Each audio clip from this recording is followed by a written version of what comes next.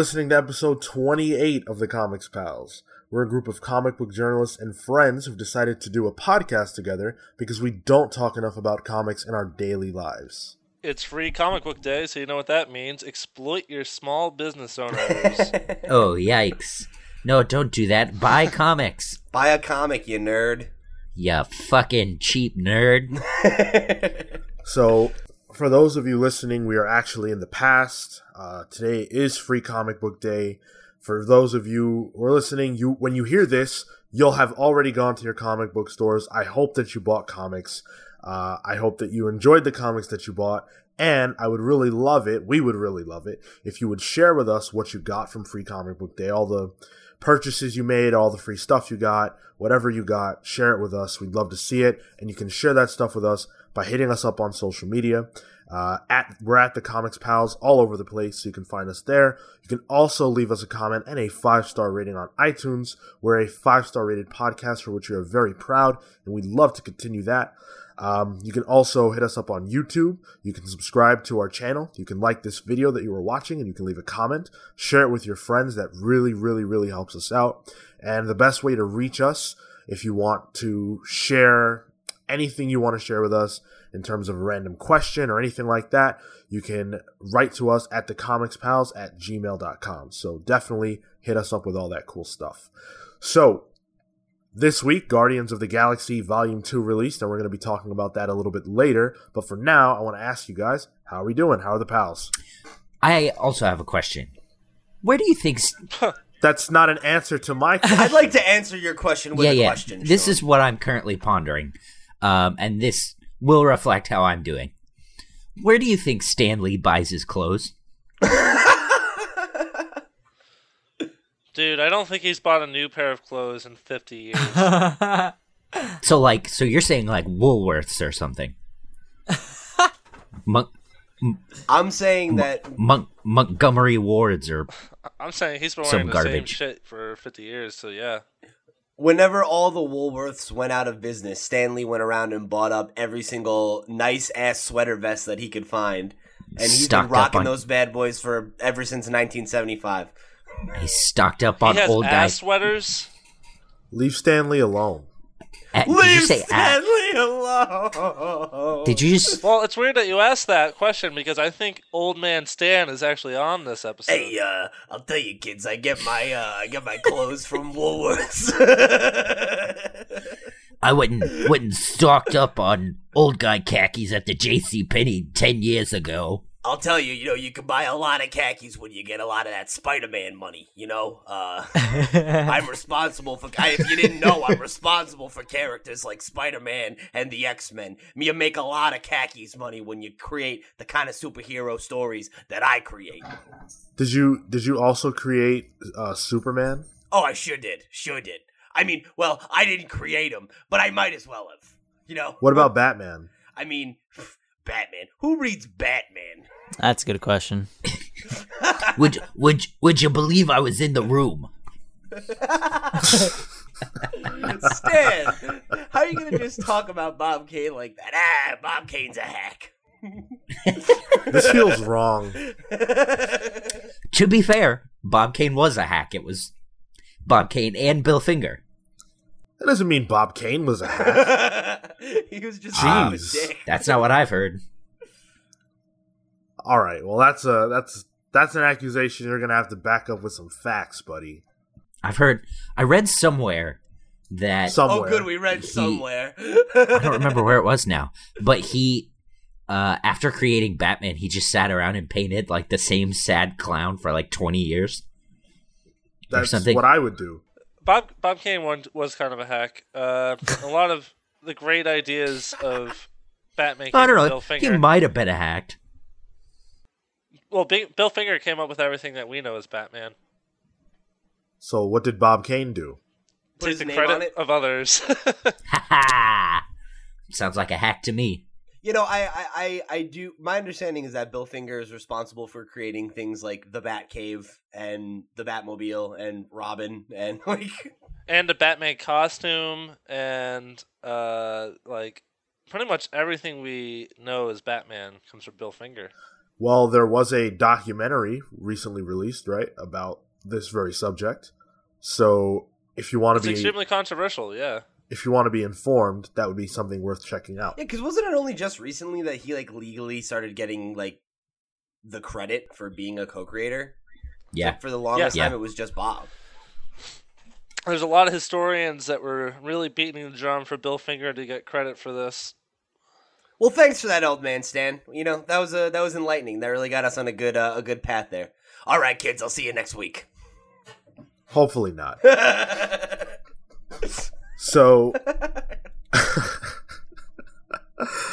So, Phil, I believe you had a question for us. No, actually, that's me. I have another You? question. That Oh wasn't my the random goodness. question. And I'm so Kale's glad just all full of five. fucking questions this week. I'm so glad all five of us are here because this one is really important. And I think it's going to start an argument. I'm really pumped about it. Oh, good. Because we don't have enough of those on this show. I guess that means it's time for the random question of the week. There you go. It's really. It also means almost missing your cues. So, Guardians of the Galaxy 2 just came out, right? We've all seen it. Out of our 5 pals, assign us as the Guardian team. Oh, that's Oh, so fun. boy. That's a So really each fun other, or like we? Yeah, who is who in the Guardians team? in the sake of like having this be like a better experience for our listeners. How about instead of each of us picking our own, like let's try to agree on some of them. Okay, so Marco is Baby Groot. Marco's No. definitely For Baby Groot. Definitely Groot. Yeah, Like Groot, 1000%. I want to be Mantis. Sean I mean, that's is not bad Batista. No, what? See, now, Sean is hang on. Batista. I think Sean is Gamora. I think Sean. Yeah. Yeah. Yeah. Think about it. Me and Sean have an unspoken thing. I'm obviously the Peter Quill of the group. No, see, I think Pete is Drax. Oh. Yeah. No, Pete's I can- Rocket. That's funny. No. No, Okay, Kale's maybe. Rocket. Phil's Rocket. Phil is Rocket. No. Actually, no. Kale is Rocket. Kale's See, I- definitely Rocket. No, see, I'm Peter because I have daddy issues. Yeah, but you're Rocket So do I, because but- you're a monster. Yeah, dude. I feel like And you and Marco are cute together. Ooh. yeah. You You're just got shipped. definitely Rocket. And Phil is unfortunately Peter Quill. I could see Phil pulling off the dance. Yeah, that's a good point. I do have his dance moves. Yeah, it's weird. I was watching that movie and I'm thinking like I'm a lot like Peter Quill. That's what you were thinking while you were watching the movie. Well, when he turned into a giant, spoilers here. No. But Yeah, no, Save wait, that for save later. that. there's a part where a very 80s reference happens, and I'm like, I can see myself being like that with a bunch of celestial god powers. The fact that you watched the movie and thought, "Yeah, I'm Peter Quill," is exactly why you are Peter Quill. Yep.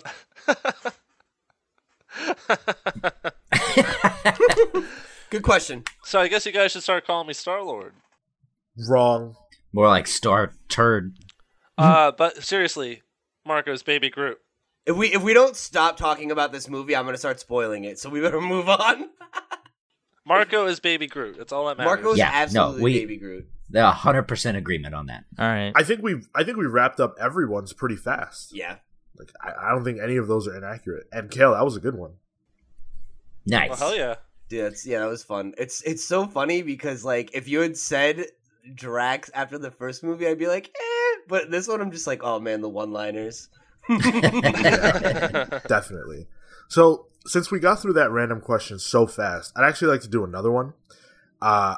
This one I was inspired to do this by recent events. And the random question is, who is the worst boss in comics? Who is the worst boss in comics? Like who would you hate to work for? Or the most incompetent. Phil, it's my question. Thank you. No, I'm asking. It's a qualifier. Who would you hate to work for the most? Like, who's just terrible? I have one. Go for it. So in Swamp Thing, there's a Oh, wait, Jesus Here we Christ. go.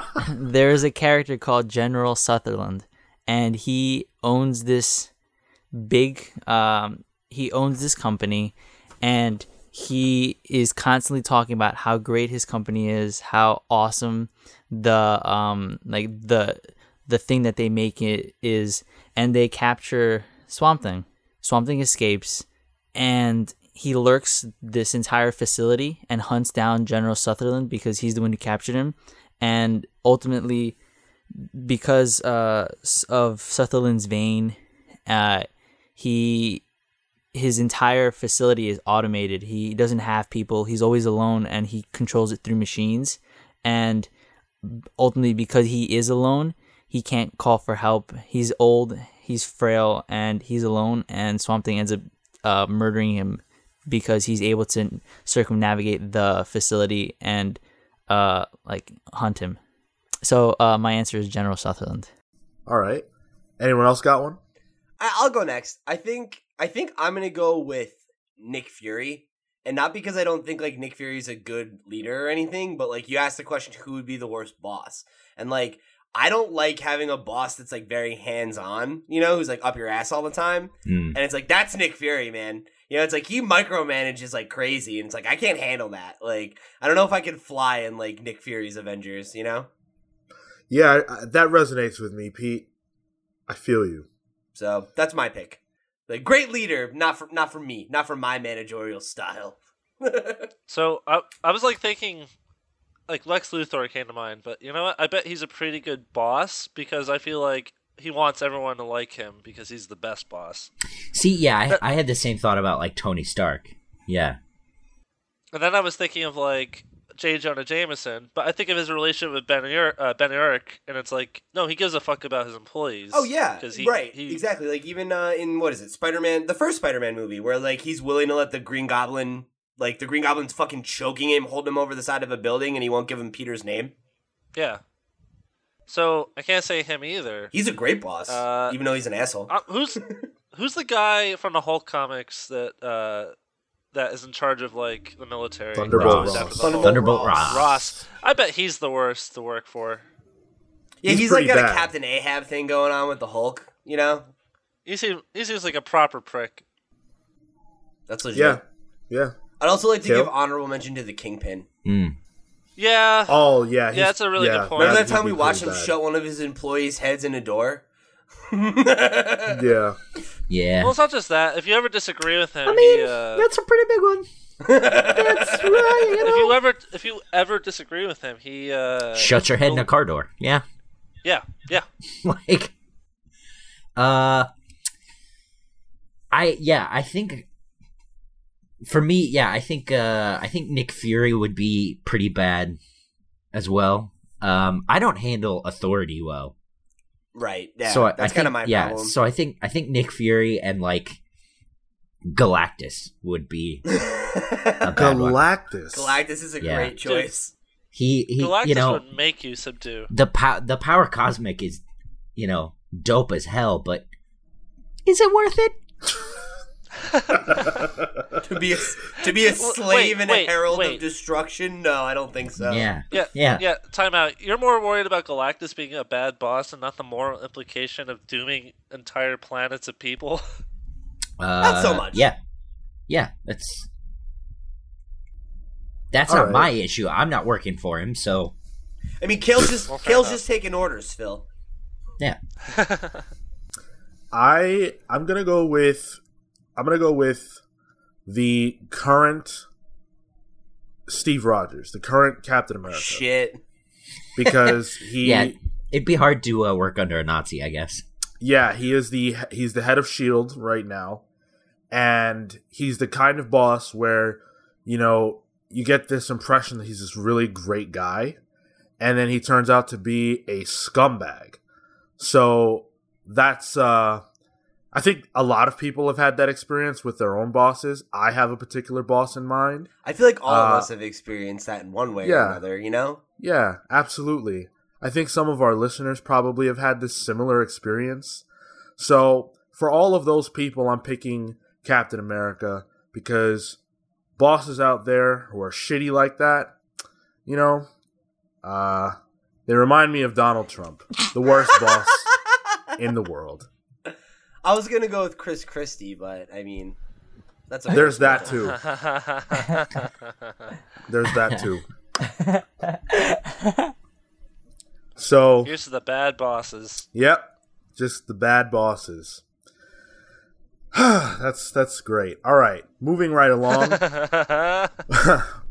We've got quite a bit of news to tackle this week, although it's all Marvel. I don't know if you guys noticed that, but there wasn't. You're trying to alienate our DC listeners. Well, you know, last week we at least had the television stuff, but this week just nothing from DC. Kind of light on their part. Before we dive into that, I do want to talk about a couple of highlights from this week's comic books. Just the releases themselves. This week sees a few big releases. This week we get Batman 22, which is part 3 of the Button story, which has been phenomenal so far. So if you're not reading that, I highly recommend it. If you don't necessarily care about the Watchmen stuff, that's fine. The mystery surrounding it is very cool, and all these issues so far have been well written. So that's Batman 21 and 22 and Flash 21 and 22. So they're very worth your while. I was going to say, if you want like analysis, quote unquote analysis, on that, go check out our sister podcast, The Long Box, and they have really great. They talk about those issues pretty in depth. Yeah, week by week, really good. Yeah. And then also please check out if you missed it, last week's episode all about Tom King, who is the writer of the current Batman run. We did a special all about him, and it's Tom King approved. He retweeted it, so and he liked it. Yeah, and he liked it, so that's pretty huge. This week we also saw the release of some Image Firsts, which is pretty cool. So Image First is an initiative where they release the first issue of one of their more popular titles at $1. So it's a very easy jumping on point. Some titles that they released this week were Black Magic, which is a really good title by Greg Rucka and Nicola Scott. Kill or Be Killed by Brubaker and I can't remember. Sean Phillips. There you go. Thank you, Sean Phillips. They're a phenomenal team. They've worked a lot together. And Snot Girl. They released the Image First of Snot Girl. So definitely check that stuff out. Definitely check out Snot Girl. One of me and Marco's favorite books of last year. Brian Lee O'Malley and Leslie Hung. Yeah, phenomenal. Like I have not read it, so I may check that out. Jean Grey #1, which I'm very excited about. Finally getting her own book. Yes. Did you read it, Sean? I actually haven't been to my comic store this week, which I'm pissed about, but I'm going after the show. But whether it's good or not, I'm very happy. I'm happy it exists. Kelly, you have no thoughts about Jean Grey #1? Phil, what are you trying to do? I'm genuinely interested. I mean, I'm not going to pick it up because it's Jean Grey, obviously, but I would like to know whether, legitimately, I would like to know whether or not it's enjoyable for fans of Jean Grey. Cool. So next... like purely like that's 100% genuine. I swear. I know it sounds like thick sarcasm molasses coming out of my face, but it's 100% genuine. Next week, I'm going to return to the show and I'm going to tell you how good it was, and then I'm going to buy you a copy and you're going to read it. Sweet. How does that sound? Free comic book Saturday. I'm down. You'll read it though, right? Oh, probably not. Oh my god. Anyway, Monster. Last but certainly not least, Secret Empire #1 released this week. All the feedback has been really positive from people who have given it a chance and aren't judging it based on the fact that they don't like Captain America being evil. Nick Spencer is handling the writing, and Steve McNiven is on art duties. Whenever I think of the Marvel Universe, I think of Steve McNiven's art style. He's the artist whose work I most associate these characters with, so I'm glad that he's taking on this series. At least this portion of the series are going to have a number of artists who work on the title.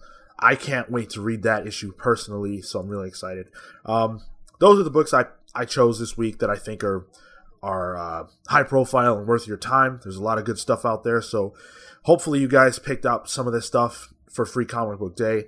And yeah, if you read any of this stuff, let us know what you think, especially about those Image first, because Image is doing a great job right now, and I think that they deserve a lot of your attention.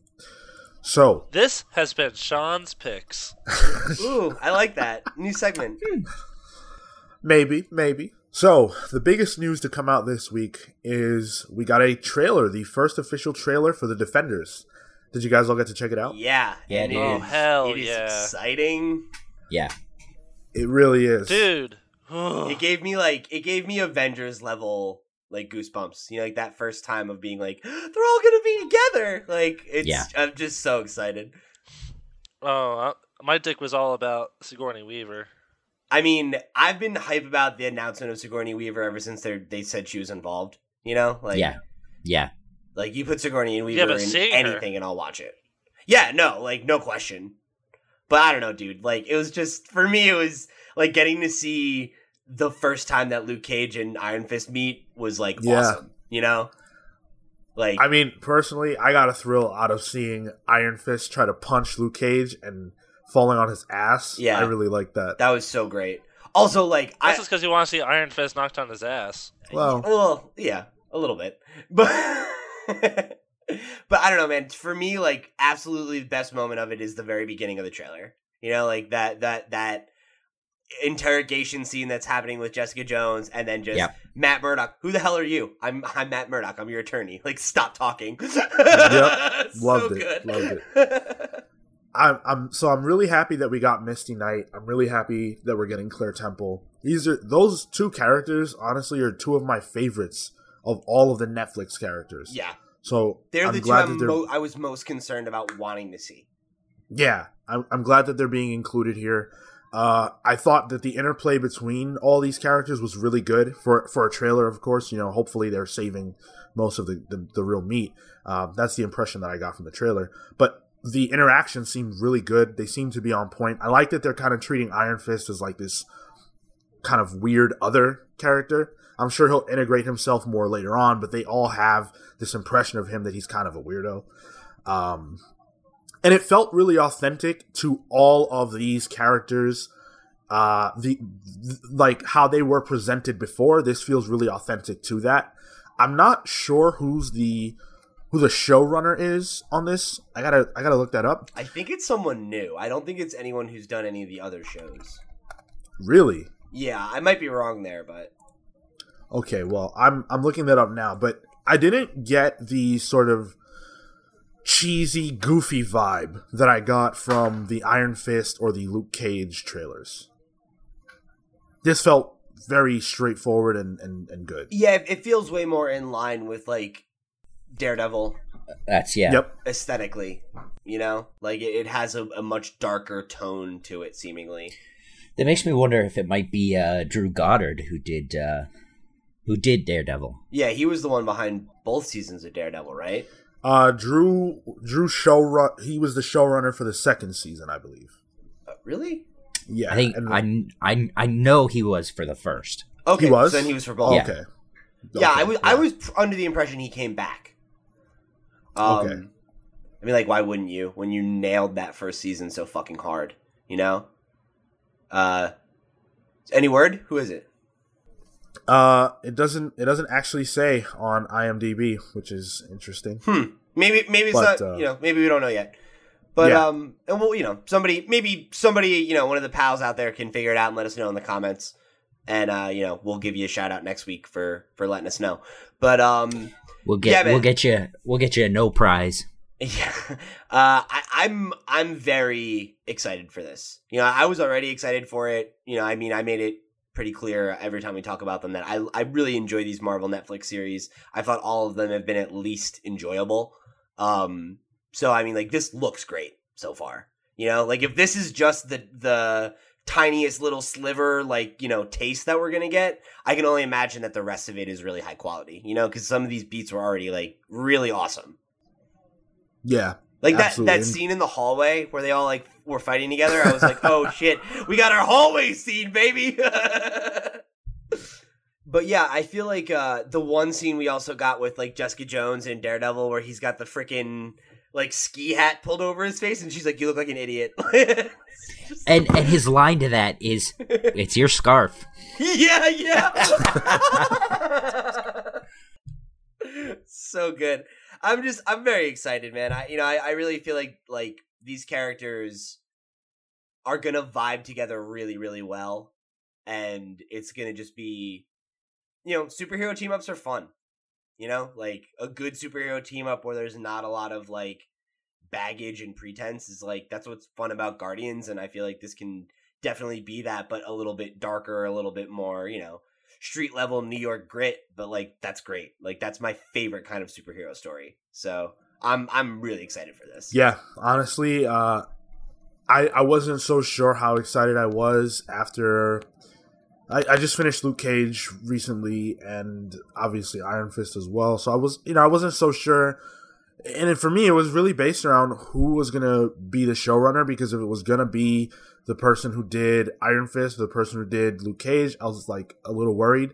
Now that I know it's actually Douglas Petrie and Marco Ramirez, they were the people who actually were the showrunners from Daredevil. It's the second season, so what's his name wasn't a part of it. So he was only season 1. Yeah. Okay. So they did a phenomenal job with season 2. Season 2, they were juggling multiple characters. You had Elektra, you had 3 Punisher. different storylines, even. Right. And I'm a big fan of season 2 of Daredevil. So if they were able to pull that off there, I don't see any reason why they can't pull it off here. I agree. And like, I also think a big part of the success of this is going to be like how strong the cast is, because like a story like this, like ultimately, like they're going to fight the Hand, they're going to beat the Hand, and they're going to tie up this storyline, right? Like that really almost doesn't fucking matter. Like I feel like throughout, like a lot of people have been saying like, oh, I'm so ready for this Hand stuff to be over. Like I'm done, whatever. And it's like, it almost is like secondary to me. It's like I almost don't care what they're dealing with. It's like, the real meat of something like this for me is the character interaction. And like the little bit we've seen of that, it was really good. So these actors are all like, I think, do an excellent job of portraying these characters. We all agree that, Iron Fist is kind of a weak link, I think, among them. But even so, like, I think the way that our overall impressions of Danny as a character coming out of Iron Fist seem present in like the way that they're interacting with him in this trailer, and I think he's going to play off the rest of them really well. So like, I don't know. I think we have every reason to be excited for this. Yeah, absolutely. Elektra, how about Elektra? We see that she's being brought back, and assumedly she's going to be used as a weapon of the Hand. Right. So that's pretty cool and exciting. I'm assuming she's going to like, if this season, do we know how long this is? It's shorter than all the other ones, right? It's like a mini series. It is a mini series. I think it's like 6 or 8 episodes or something. So that's, I think, great. Like, I think I'm really excited to see. Like, I feel like we can all agree that, like, save for Daredevil, probably every other one of these shows would be better if it was like 1 or 2 episodes shorter. And like, it's going to be really exciting to see what they do with that limitation. But I'm assuming Elektra is going to be kind of the like first arc antagonist, and then they'll like rescue her or whatever, or she'll die, and then we'll move on to the actual threat of taking out the Hand. Whoever is like, I guess assumingly Sigourney Weaver at the top somehow. Right. Yeah. I mean, it's interesting because we don't exactly know what Sigourney Weaver's role is necessarily. Because, like, I have a hard time thinking she's a part of the Hand. Or that she's, like, the leader of the Hand. You really think they're going to have a white lady be the leader of the Hand? That's exactly my thought, yeah. Like, I don't know, man. Yeah. Well, I think she's going to be, like, a weird god creature in the Hand, dude. Maybe. That I could see. Yeah. All right, okay. We talked about this a few episodes ago, but I'll buy that. I forget what it's called, but there's like a big demon creature of the Hand. Okay. And I think that's going to be who she's playing. That'd be cool. You think Sigourney Weaver is playing a demon? Basically, I could fuck with that. That's what she was in. Fuck, what was that movie? Cabin in the Woods, and that worked. So Yeah, Beast. It's called The Beast. Okay. Yeah, I think I've actually seen that in the comics before. I believe. is that the one that possesses Daredevil in is it Shadowland? I think so. Yeah, but it's a demon that's worshipped by the Hand, Okay. and I'm thinking that's who it is, and that's probably gonna play in with the Gray Mist or whatever it was in the first season of Daredevil, and Elektra. Yeah. All right. Okay. Cool. Well, we don't have to wait too long for that series. We're going to get it in August. So I mean, this is awesome. It's August too far is shaping away. up to be. I know, right? For me, between that and the Dark Tower, which just got a trailer this week as well, I couldn't be any more excited for August coming along the way. But soon enough, we'll be sitting here reviewing the Defenders. Dude, I'm so excited because, like, to pull the curtain back, we agreed that we wanted to do, like, a month of Defenders content, like, special episodes about all the, like, members and stuff. It's like, I can't wait to, like, go back and, like, talk about Alias and shit like that. You know, like, it's gonna be awesome. I'm ready for the fucking Daredevil episode. Yeah, dude, read some fucking, I'm going back. I'm reading the whole 80s run, man. Like, the beginning of the dark, brooding Catholic stuff. Was it this stuff? I just got it in the mail. Hell yeah. Marco is holding up Daredevil Born Again, for those of you who can't see this, because this is not that's a right. video podcast. We gotta stop doing audio or visual gags, or like actually start putting out the video. Listen, I just reread Born Again, and it's amazing. It's one of the best books I've ever read. But you haven't Yeah. read Swamp Thing, so. I don't want to read Swamp Thing. Oh, now. so then you're not gonna experience the best book ever. So, period, done. Yikes! Yikes, Okay. boys! Yikes! So we all agree that we are excited for the Defenders. Swamp Thing. Oh, sorry, Not Swamp Thing. I got sidetracked.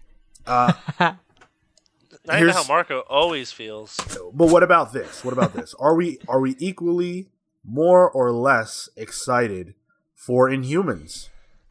Which Less. we just saw. We just saw the initial image released by Entertainment Weekly, which showcases the 5 main members of the Inhumans. We've got Black Bolt, we've got Medusa, we've got Crystal, we've got Karnak, we've got Gorgon, and Maximus. I'm negative 100% excited for this. Yeah, it's weird. It's weird that Marvel's going so full throttle for a porn parody. Like, I never would have put that past Disney. I thought they were a family company. Yeah, no, I'm sorry. Friend of the show, we've talked about him a couple of times, Brian Del Pozo. He's a comics writer as well, and he made the joke that the cast straight up looks like if Pornhub was making a parody of the 2000 X-Men movie, and that's all I need to say about it. Like, Black Bolt doesn't even have a mask. Like, what the fuck? Like, I don't know. It just looks shoddy, like Halloween costume level. Yeah. Well, the internet has been ablaze with memes, making fun of this image. I feel kind of bad for them because, they've really been putting this Inhuman stuff on a pedestal. They're releasing the first 2 episodes in IMAX in theaters, so they obviously have high hopes for this series. And this first image, I mean, just didn't light the world on fire. I got to be honest. Medusa doesn't look particularly Medusa-like. Her hair is supposed to be, wild and almost unruly, and that's her power, and that's orange. not really represent. And Yeah, it looks like a helmet. Yeah, Yeah. it looks like a helmet. it's not well represented.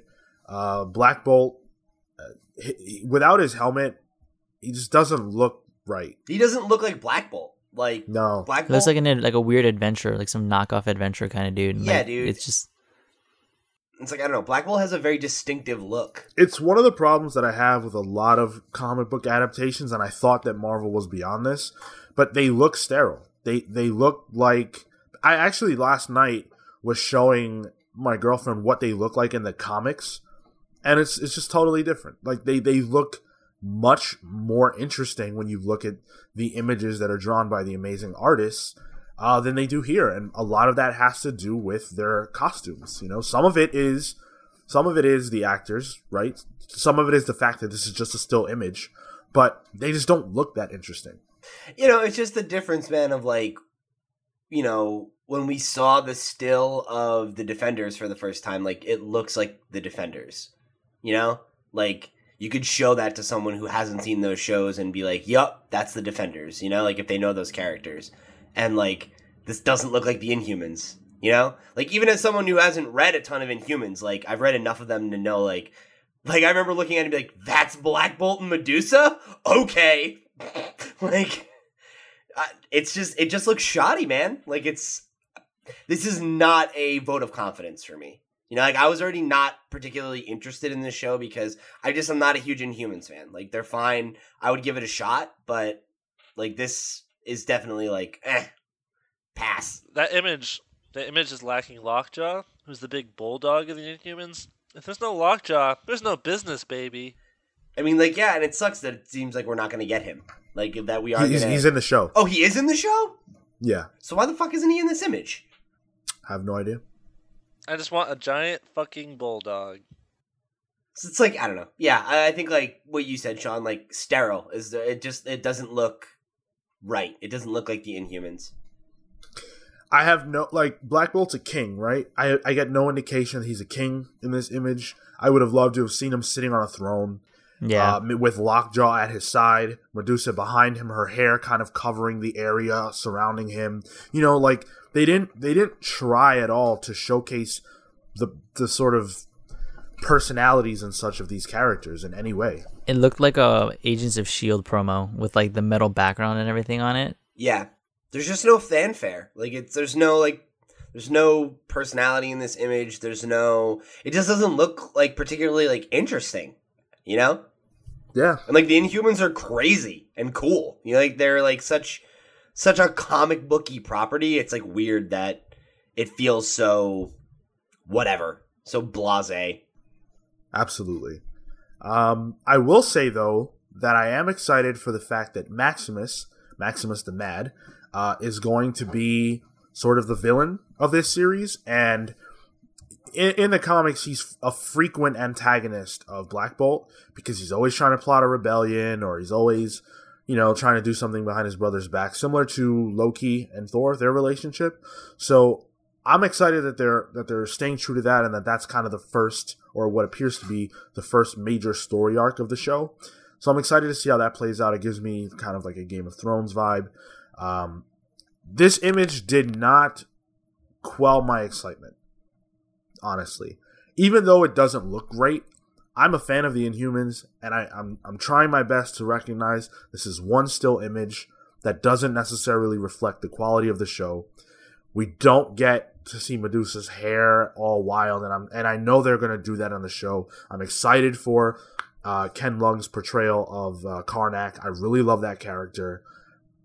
And Black Bolt's one of my favorite heroes. I'm giving this show a chance.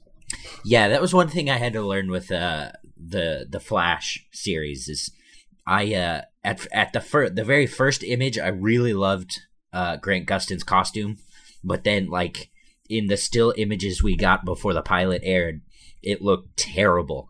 Yeah. So even with Daredevil, I felt the same way. So we'll just have to wait and see. To be honest, I deliberately didn't watch The Flash because those initial images turned me off so much that I just couldn't watch it. See, and it's one of my favorite costumes. I think it's one of the most well done costumes in comic books right now. So yeah, I mean, your mileage may vary with all these kind of things, right? And a Flash show, I guess, just wasn't important enough for me to look past it. But this, I just really want this to work. It's a property you care about. Yeah. Yeah, so speaking of Marvel, there's more Marvel news. This week is all Marvel everything. So a lot of people are very unhappy about Secret Empire, and a lot of Captain America quote-unquote fans are very unhappy. They're very unhappy about his heel turn in comics. And so Marvel is now pleading with them to pause and let the story play out. So they provided ABC News with a statement saying, basically giving away the ending of Secret Empire in the most non-newsworthy piece of news of all time. Here's the quote. With Marvel Comics' Secret Empire, the forces of Hydra have taken over and, due to the villainous actions of the Red Skull, have manipulated Marvel's greatest hero, Captain America, and forced him to adopt their cause. At Marvel, we want to assure all of our fans that we hear your concerns about aligning Captain America with Hydra, and we politely ask you to allow the story to unfold before coming to any conclusions. What you will see at the end of the journey is that his heart and soul, his core values, not his muscle or his shield, are what saved the day against Hydra and will further prove that our heroes will always stand against oppression and show that good will always triumph over evil. Jesus fucking Christ. So, apparently, people are so angry, and Marvel has gotten so much flack, that they now have to come out ahead of this whole thing months and months and months before the end of the series. We only just got the first issue, and tell fans, hey guys, calm down. In the end, Captain America's going to be a good guy. As if you've never read a fucking comic before. Oh wait, you haven't. Right.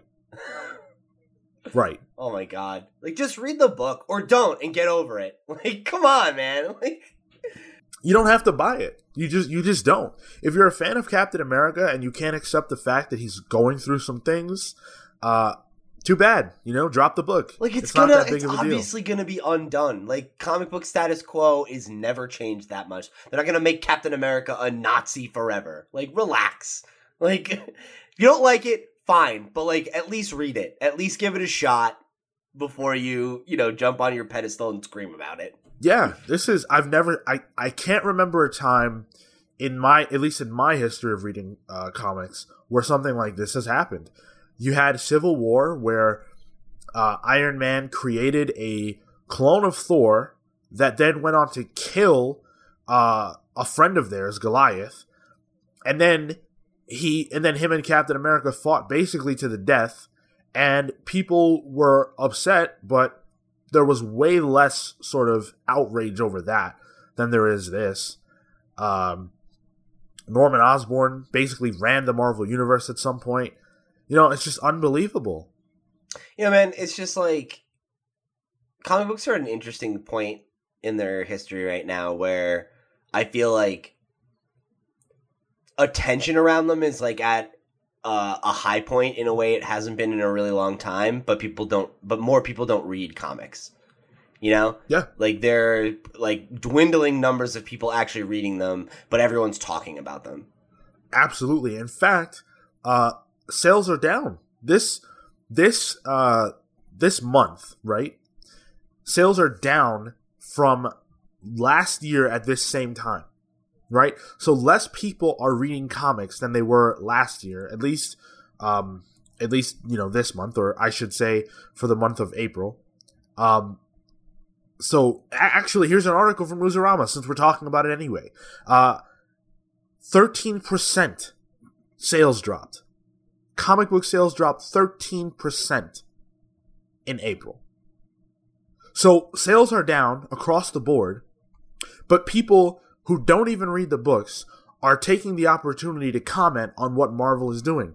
Hey, if you don't like it, then why are you talking about it? Why are you giving it publicity? If it's so bad, why are you talking about it? I don't understand. It just doesn't make any sense to me. I mean, I think we've touched upon this before, but it always kind of goes back to what Pete says. It's like, it's an outrage kind of thing. People they want to make noise about it. Sean, we've discussed it also, like with America. Excuse me, like with America, people kind of cover the big news items, and then the headline. The headline, yeah, and then like that's it. There's no substance to there's no substance or value to what these people are saying or commenting on. And I think just going back to like what Marvel did, I don't think Marvel should have addressed this. They should have just could have ignored it, let it be, because for them to have to appease to these people, like, come on, like, get over yourself, guys. You just read it. If you don't like it, like, just drop it. Like, whatever. Yeah, Comic. speak with your wallet. You know, speak with your wallet. If you don't like the comic, don't buy the comic. Yeah, like, and you know, less people are reading, less people are buying, but we're getting more just anger out of it. We're getting more coverage of it, and it's just, I don't know. It's frustrating. It's like exhausting.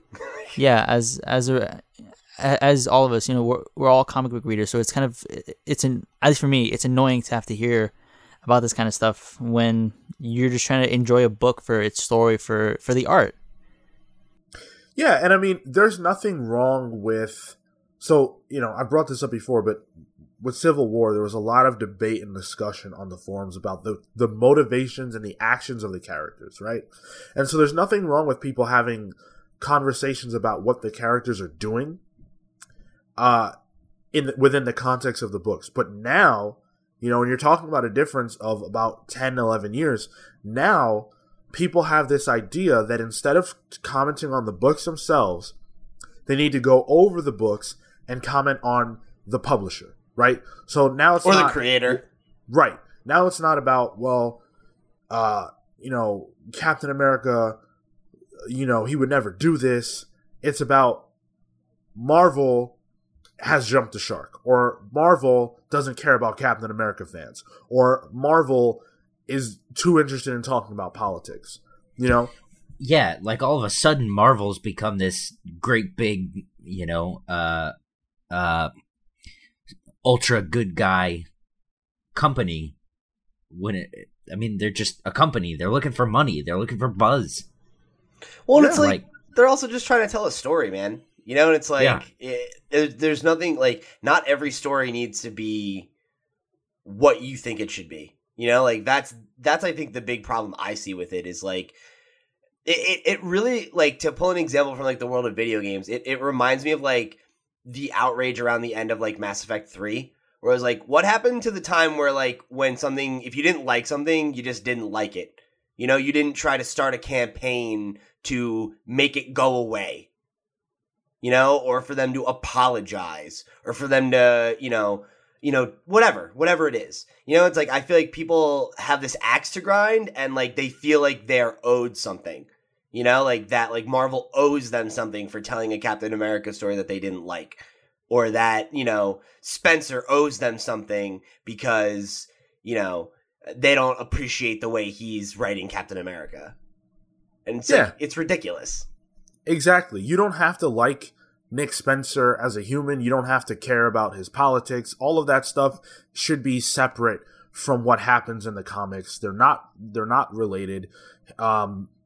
His opinions politically don't necessarily, like, he's not a Nazi in real life. He's not Hydra in real life. He doesn't think that stuff is good, but he's writing Captain America that way to tell a story. Well, and a lot of people are acting like he does. You know, it's like, oh, he's writing about this, so obviously he's like a fucking Nazi sympathizer. And it's like, all right, that's like, insane. Where would you even get that from? You know? Like, he's writing fiction. It's like he's writing about superheroes. Does that make him a superhero?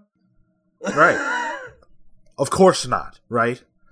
But yeah, so it's pretty unfortunate that Marvel felt the need to backpedal this much and kind of do their best to assuage fans. I think we wouldn't have gotten the Marvel Legacy announcement so early, because we talked about that last week, I believe. I don't think we would have gotten that so early if it wasn't for all this outrage. I don't think they would have talked so much about Marvel Generations if it wasn't for this outrage. They're doing their best to put out fires, and the unfortunate reality is that it's obvious what they're doing, and I don't think that necessarily works.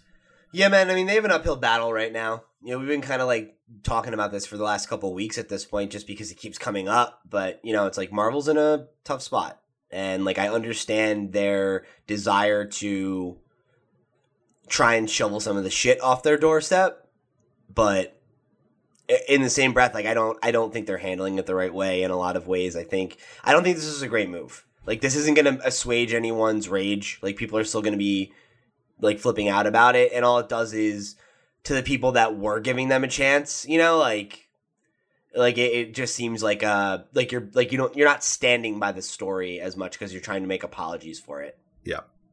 So we're gonna end the news with something really, really good, something that I think we're all probably very happy to hear.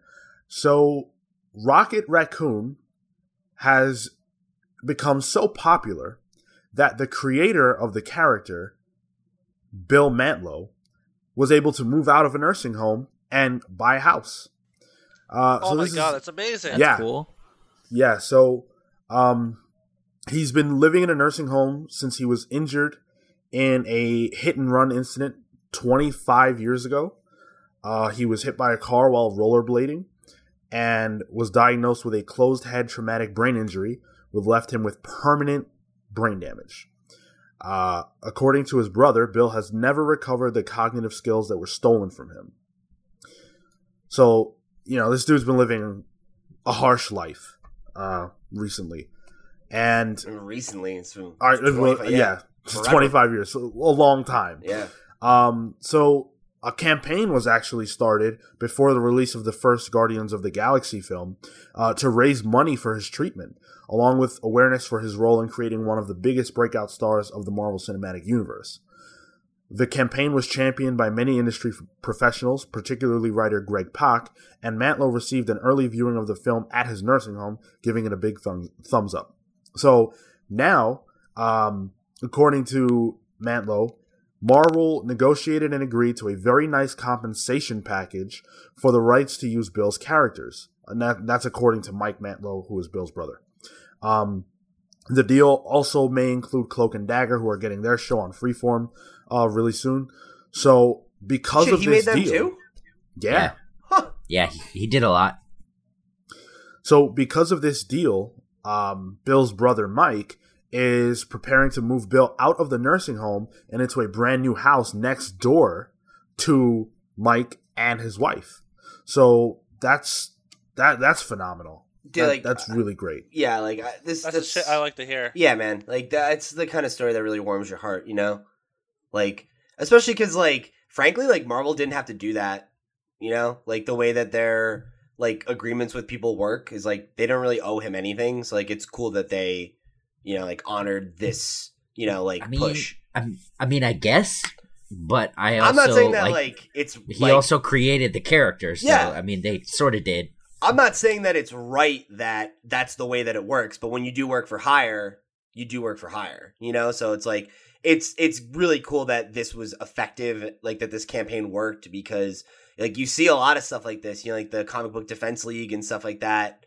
And these people are doing really important work, because it's not right that, somebody who created a character that is so beloved and that is generating so much money is living in a nursing home. It's this is beautiful. Thank God. It's great. The Comics Book Defense League? What is that? Well, you haven't heard about that? Yeah, it's a legal organization that helps defend the rights of creators and stuff. So go ahead. Sorry, no, you go ahead. It sounded like you were going to actually add an intelligent answer. So it's the comic book League Defense Fund, the Comic Book Legal Defense Fund. Sorry. Thank you. Yeah. Yeah.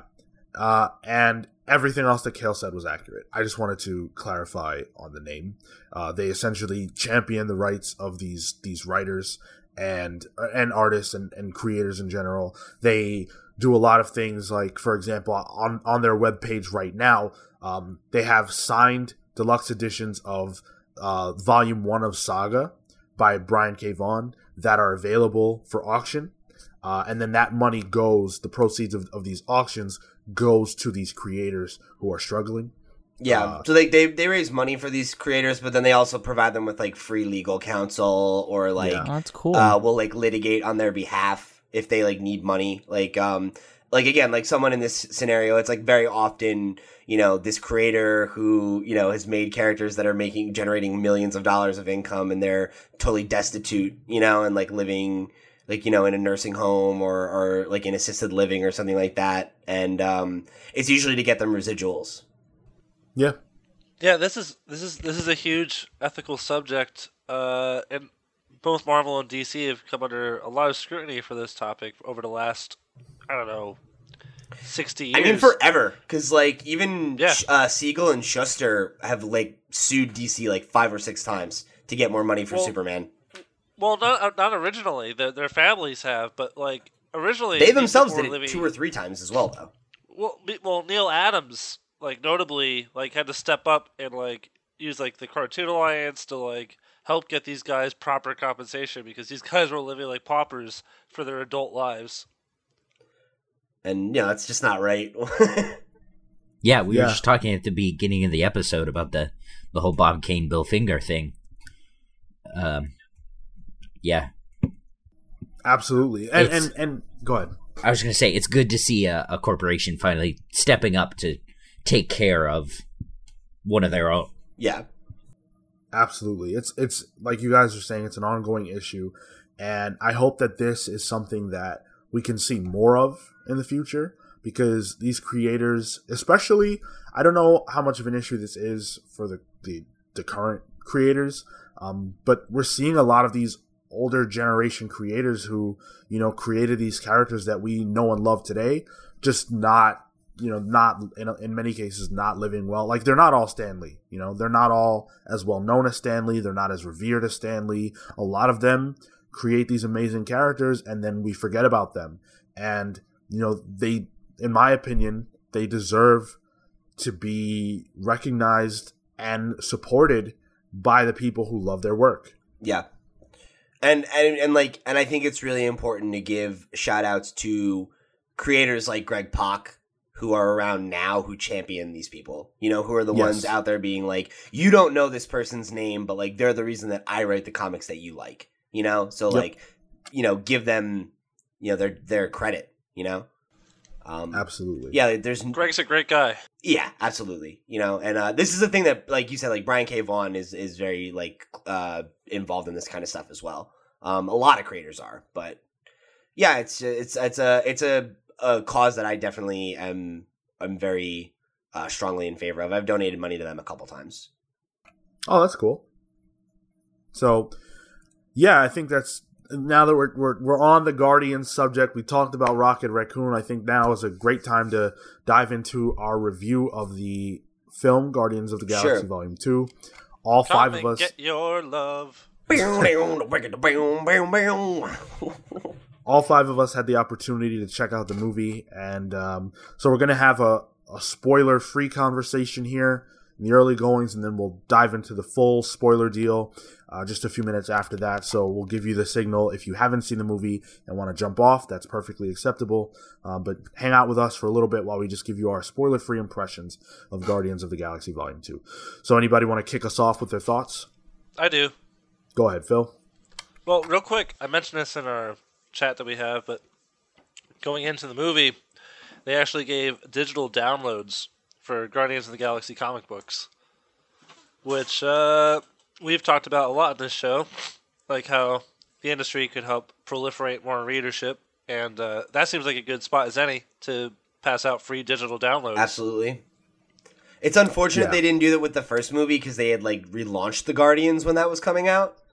Yeah. But I mean, that's brilliant. That's cool. The digital downloads for like Rocket and Groot and cool. Guardians of the Galaxy #1. That's great. Yeah. So, Marco, do you have an opinion on that? That seems like something that would be up your alley. No, I think it's a smart move. I didn't know they were doing stuff like that. Was that like, Phil, was that at your movie theater, or was that something that they were doing on their website? Like, yeah, it was at a Regal. Oh, okay. So maybe it was a partnership with like a Regal thing. I don't know. Yeah, because I personally didn't get that. Yeah, I didn't either. Yeah, same here. But general thoughts: the movie is really enjoyable. Kurt Russell is really, really good. He killed it. The best part of the movie is Drax. Batista is amazing. Yeah, what a performance from him, man. Like, he was good in the first movie, but I thought he really was like a breakout character in this one, What's ironic is I had to go poop really bad, which is classic, and I apparently missed his best joke, which was about poops. Yeah. Oh, right. Yeah. So for me, this movie was very, very, very enjoyable. I don't know if it was as good as the first one.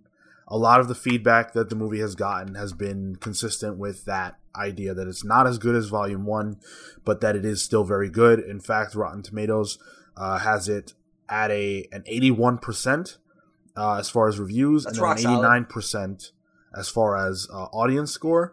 That sounds appropriate to me, and sort of reflects how I feel about it. I think I enjoyed the characters overall in this film more than I did the first time, and that tends to be the case with me in sequels, because you have more room to explore the dynamics and things like that than you do typically than you do in first films. I thought Ego was a much, much stronger villain than Ronan.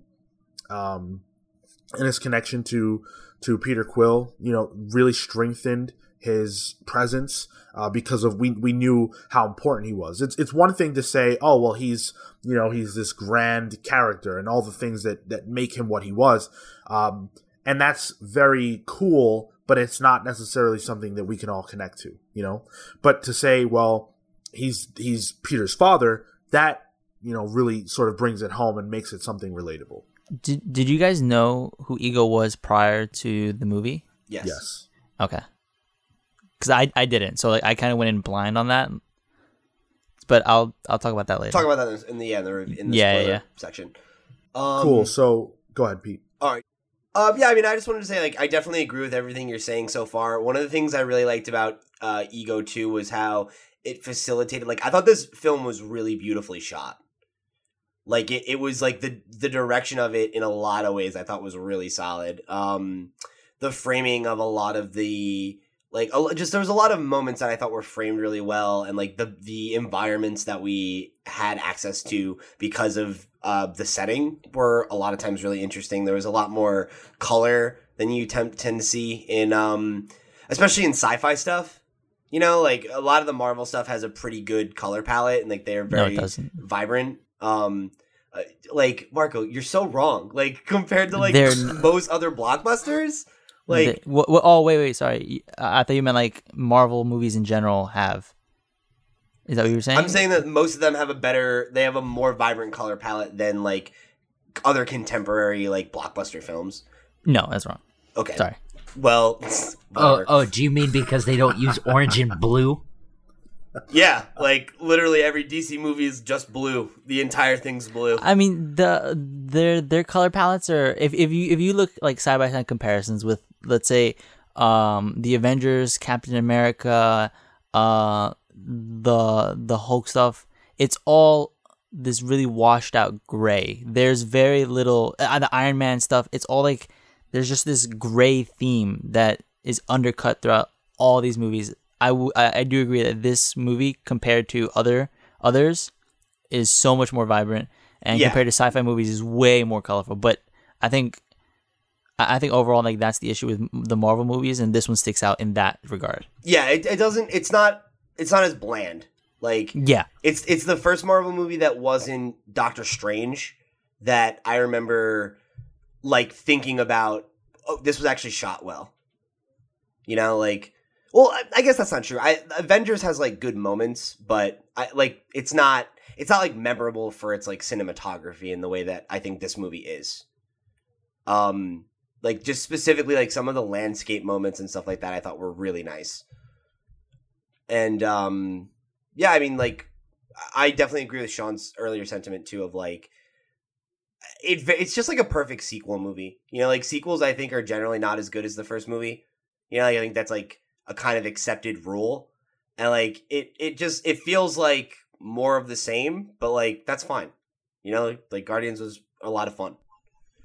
Well, yeah, and I think that kind of goes into my general feeling about this film is like Guardians. I think we needed to set up the greater cosmic universe, but with Guardians 2, we got the chance to tell a smaller story, and like yes. As big as the scope was, like it was still really small.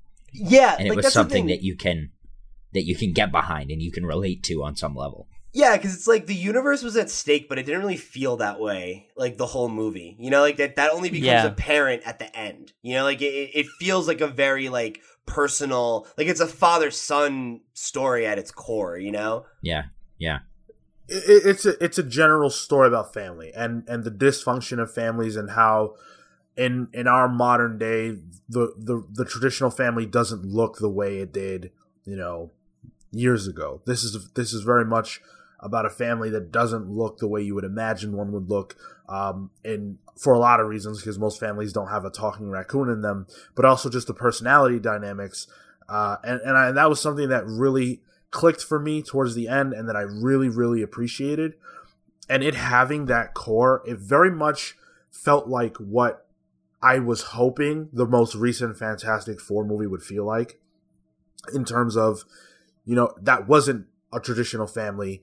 I wanted to get that same vibe of, hey, this isn't what families are quote unquote supposed to be, but this is what families are. And I didn't get that. Guardians 2 very much gave me that impression, and I was very thankful for it. Yeah, I agree. I don't know, dude. The movie definitely is like a Modern Family. The show Modern Family has a talking raccoon, has a giant Batista, and has a baby tree. A giant Batista. Is that twice the size of a normal Batista, or? Absolutely. So before we dive into the Marco, you didn't get to say your thoughts on the film, did you? Overall, I thought it was enjoyable. I didn't think it stood out as much as maybe like the first one. I think we'll get into it later, but I think since you guys sort of came in knowing who Ego was, I think maybe you guys reacted differently to. You guys were probably a little more clear as to who the characters were and what might have happened or what might be happening later on. Like I had no idea what Ego was, so like everything was just kind of a slow reveal for me, and then in the end it didn't pay off for me. Yeah, so I don't know. It was fun, but I'm not gonna say it was like it didn't knock it out of the park for me. I think that's a fair assessment, though.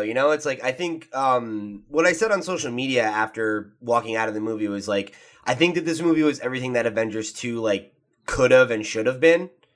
And like that's the thing is like it reminds me of like something like Ghostbusters 2 or like the second Back to the Future movie. It's like, yeah, of course it's not as good as the first one. Like it can't be. Like the first one was new and fresh and unique, and it had something new to say. And like this movie is definitely not that. It's an extension of something that's like already established and that's kind of comfortable and familiar to us now. And then it tries to like make a point about something else using these characters. And like I think in terms of like what Sean said, I think the overall narrative about like family and friendship and what all that means is like it works because you like these characters, they're likable, and they play well together. And I think, like, in a lot of ways, because of that, it feels more like a comic to me. Like, this feels like an arc of, like, a Guardians of the Galaxy comic, where it's, like, every arc isn't going to be this big, major, like, like, set everybody up and push them forward in these major ways. Like, sometimes you just get an arc that's just a story, And, like, this was a big story for Peter, and he had the support of his friends. And because of that, it was a story for the Guardians. Two things. One, it's what Avengers 2 should have been. It's what Avengers should have been in the sense that it was a good movie. Phil, shut the fuck up. I hate you. And two, I actually was watching the movie thinking the same thing. I was like, this feels like a comic book story arc, and that it's pretty good. It's completely enjoyable, and like it doesn't feel overly epic. Yeah, right. I wouldn't read this comic. You don't like superheroes, Marco. Like. Just because it didn't have a swamp monster in it doesn't mean you saying it had Groot though. You saying that you won't read a comic is like all that means is it's published by Marvel or DC and it stars superheroes. Pretty much. So before we do dive into the spoiler conversation, I want to ask one last question: who was everyone's favorite character coming out of the movie without saying what your favorite moment necessarily was with that character? All right, so for me, in both movies, it's absolutely Batista. Batista's amazing. It's not his name, Phil. So Drax. Drax the So Destroyer. Batista was excellent, but in this movie, Yondu is incredible. Yeah. Yes. Yondu Yep. was great in this movie. He had like a really meaningful. Yeah. Ooh, yeah. I'll take that one. Yondu. Yeah, that's actually grab. I don't even know if I would have went there, but yeah, I think that is probably the pick for me. Also, Michael Rooker is a G. Like, he's a great actor. I love him. So I think like the MVP 3 is Batista, Ego, and Yondu. Ego is a good villain. Yeah, So, for me, the character that I came out of the theater loving the most was Rocket, because Rocket had an arc in this film that I thought he felt like the leader in a lot of ways. He felt like the guy who kind of has to make the tough choices. He felt like he fit that kind of mold, but he was also very much in pain, and I really felt his pain throughout this film, and by the end of it, I just cared about him a lot more than I did in the first one. In the first one, I was kind of like, oh, this is a little annoying, but this time around, I fell in love with him. And regarding Ego, I want to say Ego is the most well-rounded and most well-developed villain since Loki. for the movies, yeah, I agree. Yes. Yeah. Yeah. Yeah. Yeah, that seems totally reasonable.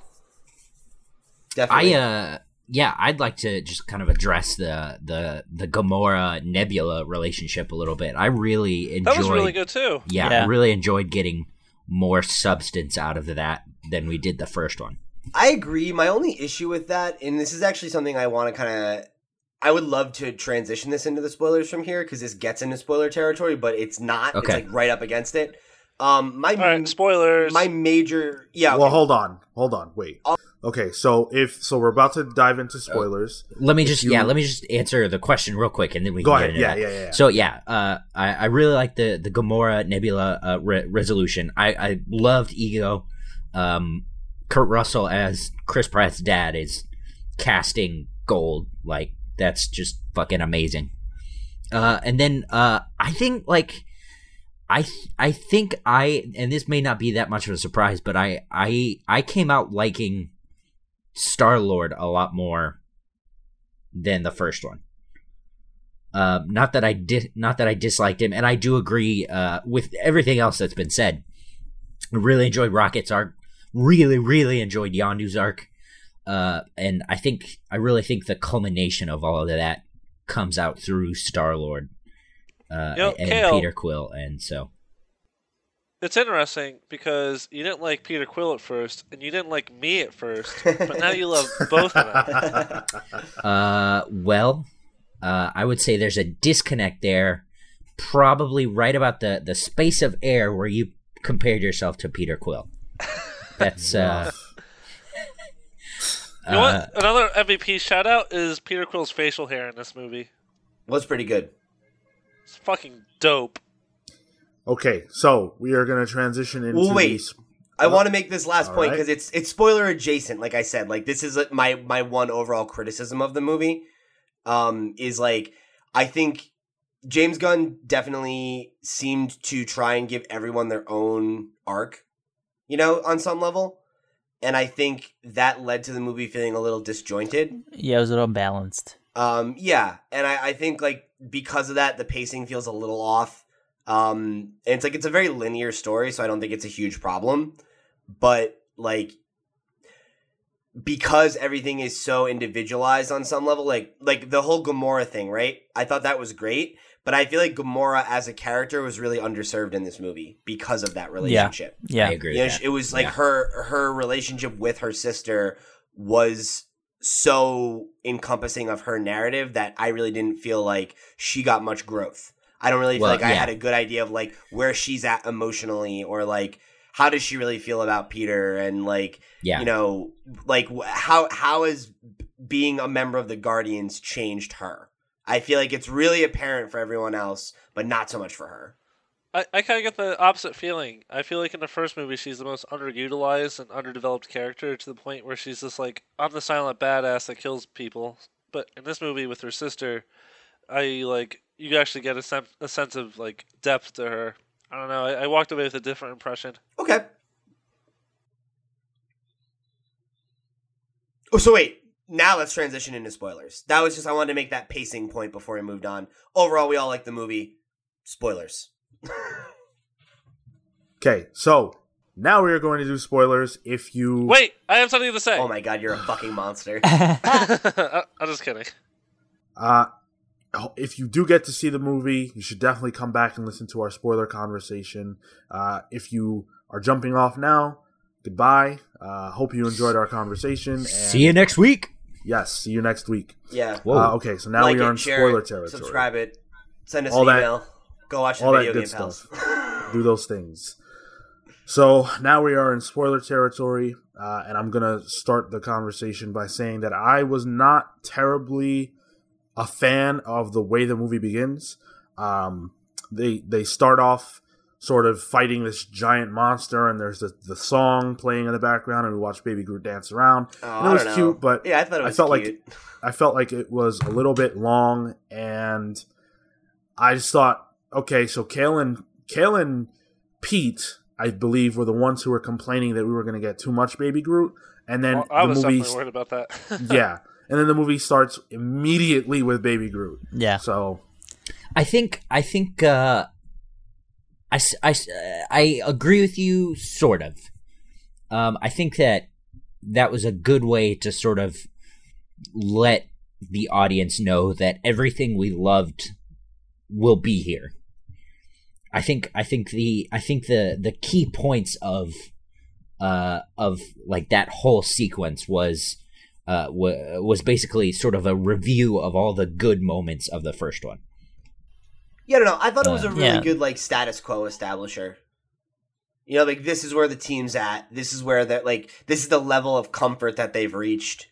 You know, this is familiar territory for them. They're regularly doing this sort of thing together, and, you know, I don't know, I think, even just small things, like Rocket is trying to set up a fucking speaker system so they can listen to music while they fight, and, Groot is a baby, and, he's running around and not necessarily, they're not really concerned about it, you know? I think it was a lot of little things that kind of serve to just establish where the Guardians are at. Yeah, I think that's fair. I think for me, I sort of agree with Sean that it wasn't, at least for me, it wasn't represented in the best way. It is that they were trying to set up the status quo. They're trying to show where everybody is. But for me, the way they sort of shot it and had it where, you know, Baby Groot's dancing and he's constantly moving, and in the background, all the actions chasing him, those kind of sequences, I don't think benefited telling the story where you could have had Dude, what? there is no story to tell. It's an opening sequence. It's a No, title it is. scroll. No, but I'm saying, in order to introduce the characters like that, you were just sort of following Baby Groot around as he bobs and weaves through the action versus seeing the action. Yeah, but I don't think that would have been good. I think that would have been pretty. That's not generic. It's generic. Yeah, it's that's not the style of the Guardians. You know. Yeah, and- Also, the story isn't the action. It's the it's the dancing. It's the characters. It's kind of making light of it all. I think that is the Guardians. Yeah, and one thing I noticed several times through this film is that they do stuff like that a lot. They put the action in the background, and it's because we've seen it all before. Right, one of my favorite scenes is the banter back and forth between Peter and Rocket while there's this huge epic space battle going on outside. It's I don't really need to see that, you know, Yeah. You know what's going I'm the on. only one that has tape. Yeah. Oh, I hated that. That's so funny. It was Marco not. hates fun. Once Marco hates fun. Once you get past 3, 3's the golden number there. You gotta calm down with the tape thing. I think I agree with that. I think the issue with that is that that was a moment they used in the trailer, and it I think it is a genuinely funny moment. But had they not put it in the trailer, I think it would have gone over a lot better. That was my big thing on the trailer was that moment. Like I didn't like that moment. The joke just it didn't keep going. It wasn't it kept going. It was stretched, but it didn't need to be. But that's also what I'm saying. Like you can hear everything that's going on, and that it subverts the genre, and I think that's what makes the Guardians work. Yeah, baby. It does that often. Yeah, like it plays with the tropes quite a bit. I didn't like the trailer version of that joke because it just made it sound like Quill was just fighting everyone at the same time as yelling at Rocket. To me, like, as he was doing that, like, I pictured him going to ask everybody if they had any tape. Yeah, I got a kick out of it. I don't know. Yeah, I thought it. I do agree that it was a little long, but I think it worked. Yeah, I think if they had cut out like one or two of the asides, and I did think like the time where it came back around where it's like you think the joke's gonna end, and then he's just like, oh, like did you ask yeah, like Nebula. Yeah. And he's like, yes. It's like, no, you didn't. It's like, yeah, she was sitting right next to him. I knew you didn't. Yeah. Like, I don't know. Like, the idea of them bickering about something like that while there's this, like, what should be this tense, big moment in any other superhero movie is, like, part of the fun for Guardians for me. Well, I think that represents one of the problems that I had with this movie was that it was very repetitive. So that scene that you guys are talking about, we already saw that play out in the spaceship where they're being chased by the Sovereign. The only reason why they crash landed on the planet Bearheart is because Rocket and Peter couldn't get along, and so they were thinking with their dicks.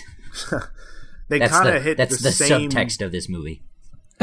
They kind of hit the same beat a number of times, and by the end of it, I was just like, "Can we just get out of here?" Well, I was pooping during that, so I didn't really have to worry about that. There you go. So regarding the Sovereign and Rocket sort of stealing their batteries for no reason, that was a little bit something that I didn't care for. It felt like one of those moments that they had to include because they needed to drive the story forward. It's Deus Ex Machina. You know, like it's like, yeah, this happened so that the events of the movie are set in motion. I will say that in that scene,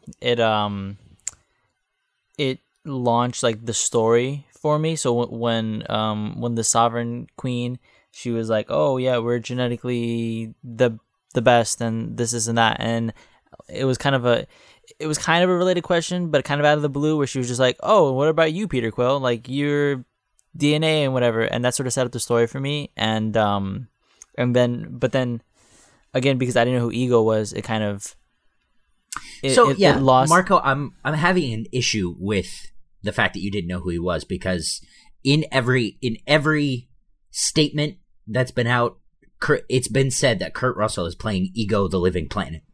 Yeah, but Marco doesn't know who Ego is. Well, yeah, but his name is Ego the Living Planet. Because there could be two answers to this. When you say you don't know who he was, are you saying you don't know that he was Peter's father, or are you saying you didn't know he was a planet, or that he wasn't a Celestial? I didn't know he was a Celestial. I didn't know he was a living planet, and I thought that there's another character that is supposed to be Peter Quill's father. Okay, so then now I feel like you might not have watched the trailers. Yeah, I didn't. I saw like bits and pieces of it, and it was just like because I didn't need like the trailer to really. I think I said that on the episode. I was like, I didn't really need this. Like I didn't. Yeah, like you just wanted to see the movie anyway. Yeah. Well, but I don't know though, dude. I don't really feel like having the knowledge of who Ego is really affected my like ability to comprehend what was happening, because I feel like they were really bang it home that like Peter's father's an alien in the first movie. Like they established that already, and then we meet this guy who says he's his dad, and then he has this planet that he's a part of and everything. It's like I don't know, man. Like they show a face on the planet, like no, but for me that wasn't like at that point that wasn't where the story was going. For like for me, I thought it was gonna be the whole discovery of who Peter was, and then like there'd be a villain later on, and then to see Ego become the villain sort of just confused me. Oh, I mean, I don't know. Yeah, I don't see how. Yeah, I thought it was set up pretty well. I mean, like it's pretty organic. Yeah, and like Gamora also is like, and pretty stereotypical. Like that's a very easy trope. Yeah. Yeah, and they kind of they lay the foundation from it right from the beginning. Gamora's like, I don't trust this planet, I don't trust this guy, and Chris Pratt says that. And like straight up, like, you know, it's like every instance we have with Mantis is very much like something's going on here. You know, like something's weird with him. Oh my god, Drax's interactions with Mantis were fucking unreal. So funny. Yeah, they were very funny.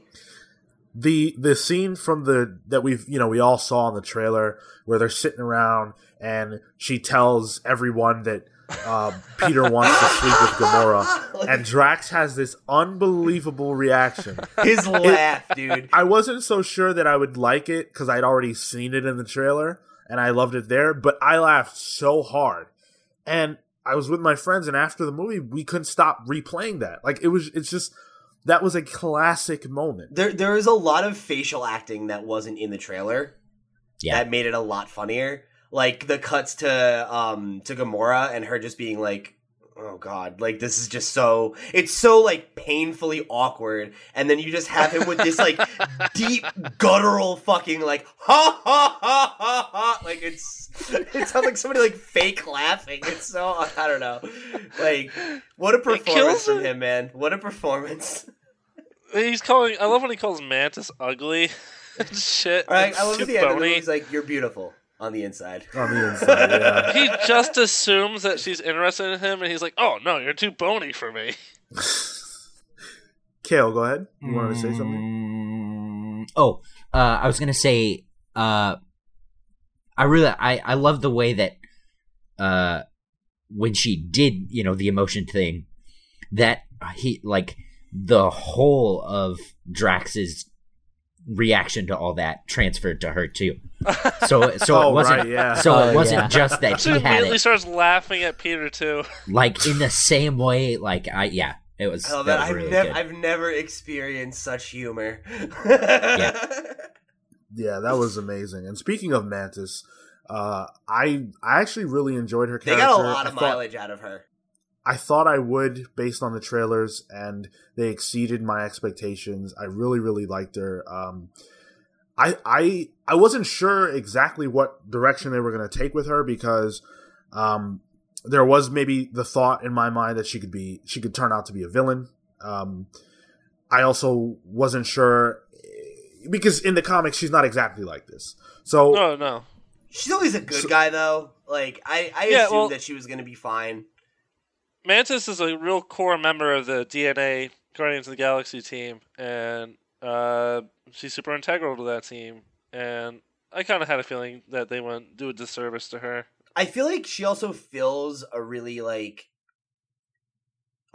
good niche in the team as it is right now, because I think the team has really good interplay between one another, and I think in the first movie they got a lot of mileage out of kind of Drax being hyper literal, and I feel like her being the super intelligent and empathic, but an almost Starfire kind of character where it's I don't quite understand human interaction and stuff, and there's a lot you can do with that character with these other characters to play off of her.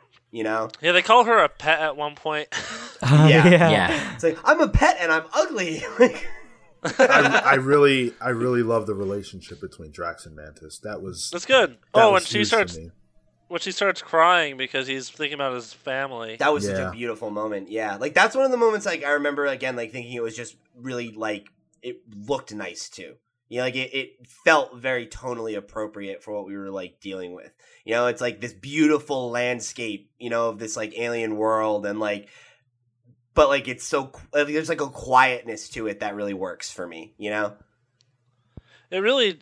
juxtaposes the comedy and the serious moments really well, because I think of the moments on the Ravager ship when they're trying to get Groot to steal the headpiece, the fin. Oh my god, yeah, and he has to go back. Like that was another thing that was like overdone, but I got a laugh out of it, you know, because like they kept finding ways to make the joke funny again.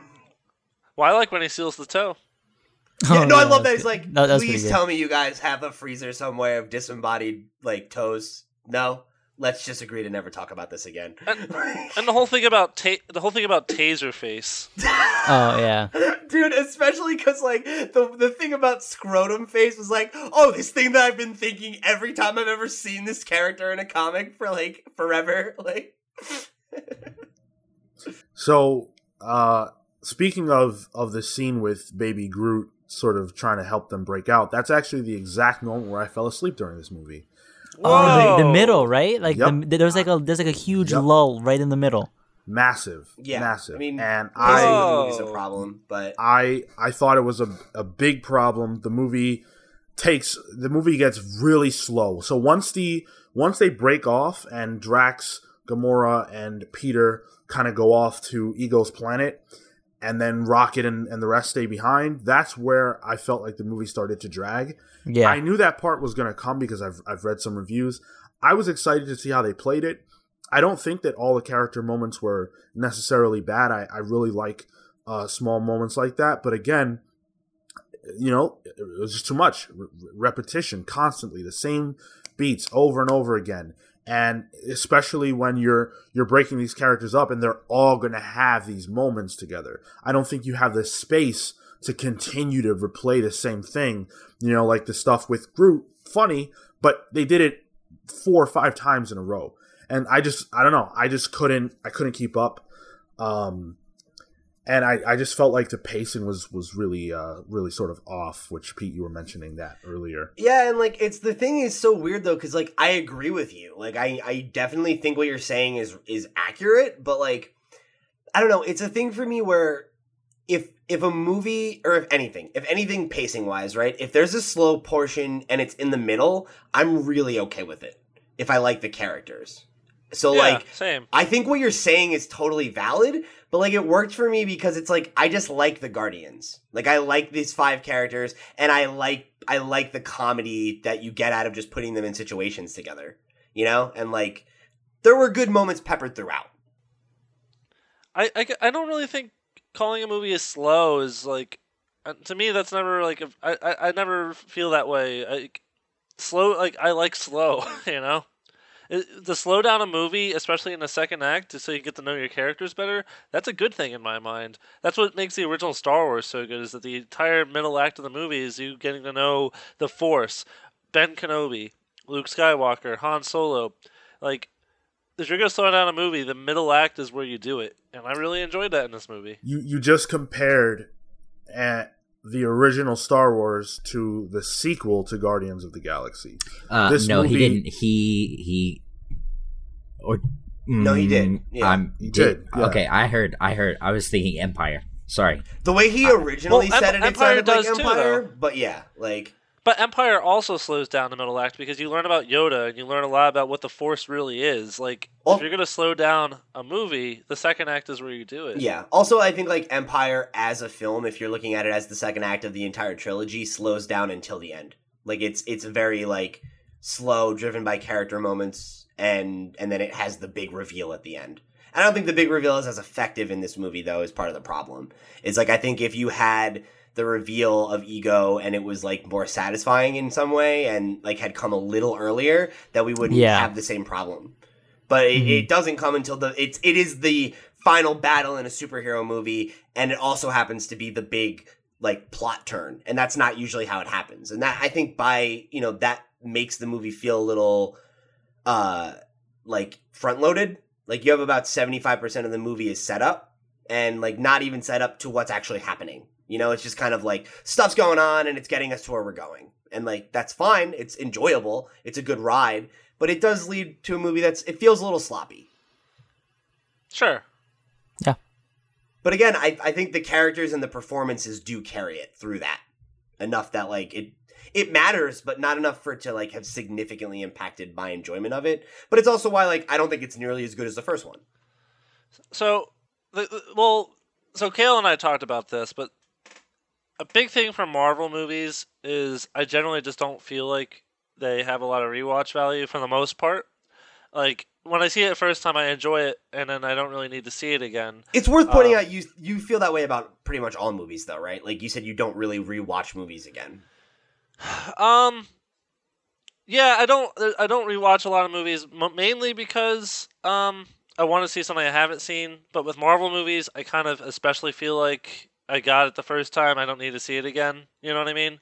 Not all of them. Like Winter Soldier and Civil War are movies that like Warner plenty of rewatches, obviously.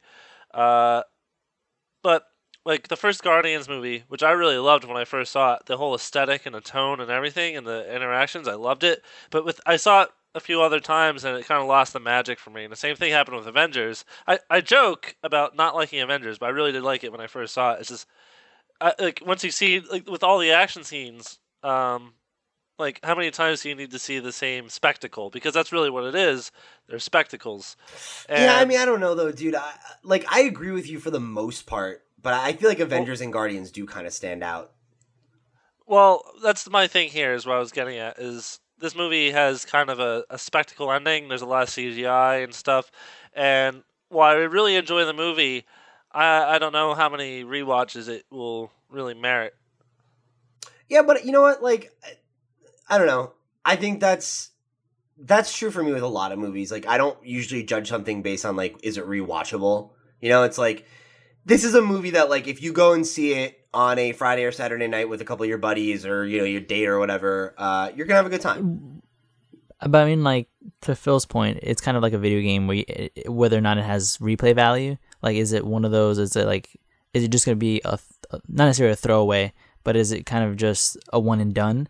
Yeah. And I think that has some value to the craft of it, and I think this is one of those where it's like it's a one and done for me. But that's a different argument though, because games you buy, right? So like if I spend $60 on a game, but you bought a ticket to be go able see to play this. it again. But you know what?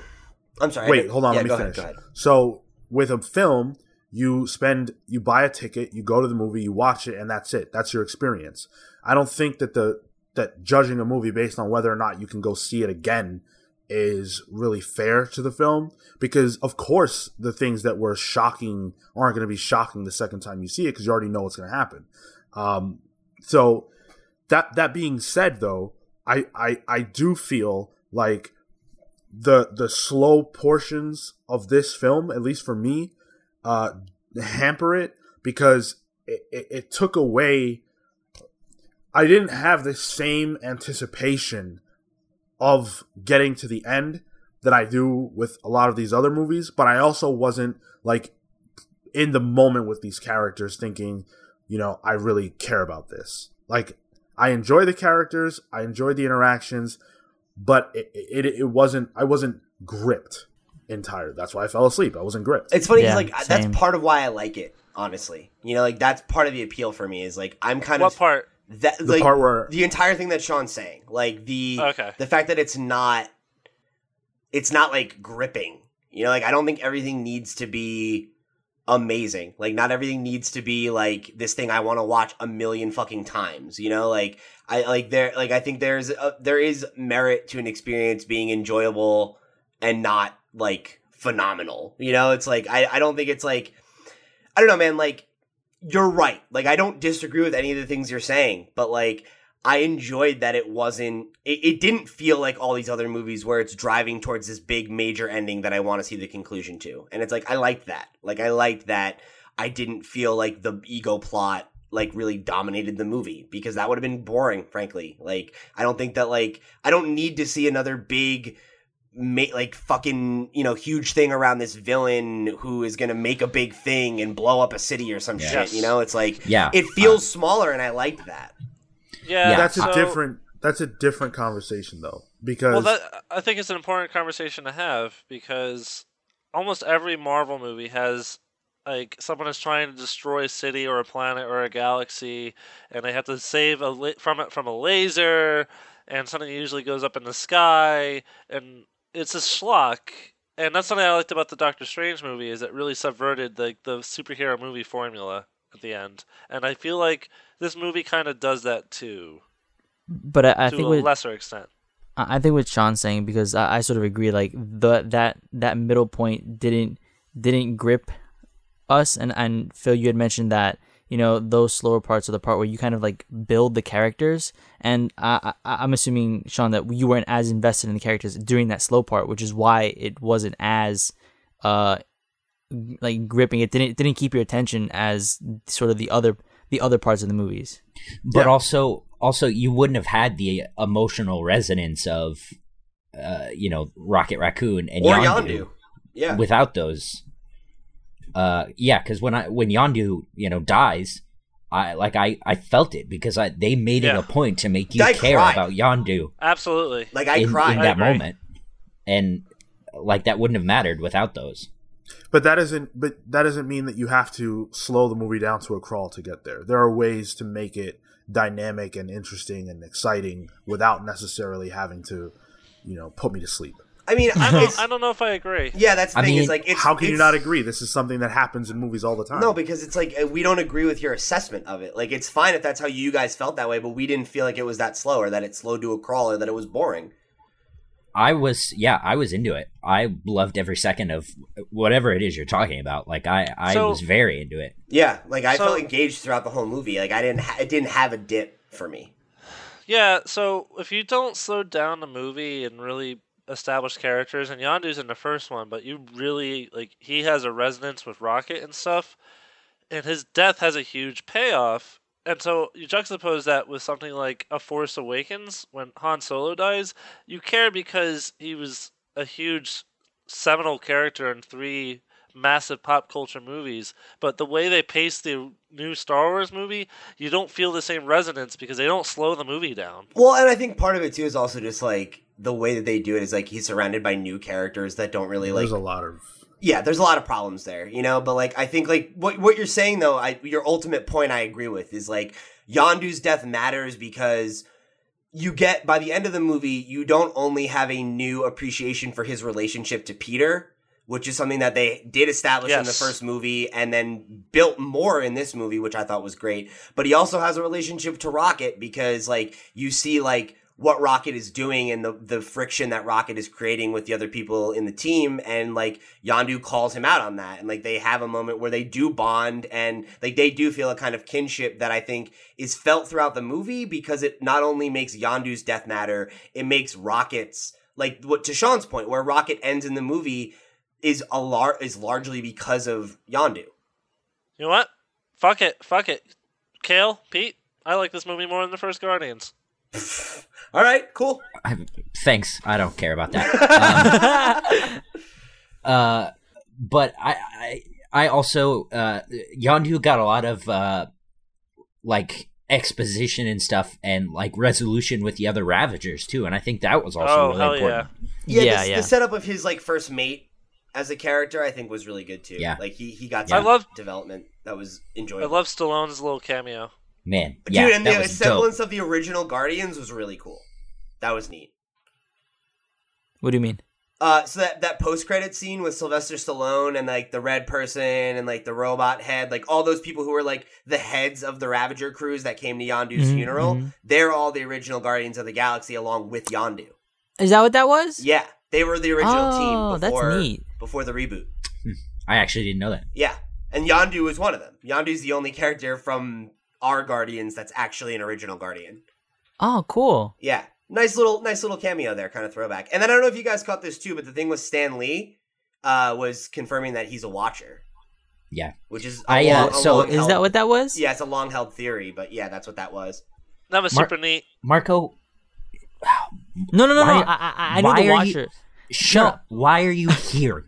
God God damn it. But our Watcher for this is Uatu, right? Yeah. Yes, So does that mean Stan Lee is Uatu the Watcher? maybe.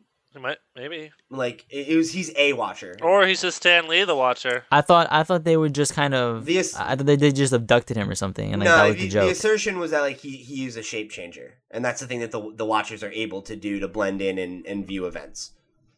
I don't know. I don't know. I don't think that was confirmed by this scene, because it ends with him saying You I guys need a are ride my ride home. home. How am I Yeah. going to get out of here? Like, I don't think it was confirmed. I think what was confirmed was that he was like a cosmic entity. He's a herald In some of the form or Watchers, fashion. I guess. Yeah, something. Yeah. He's like a minion of the Watchers.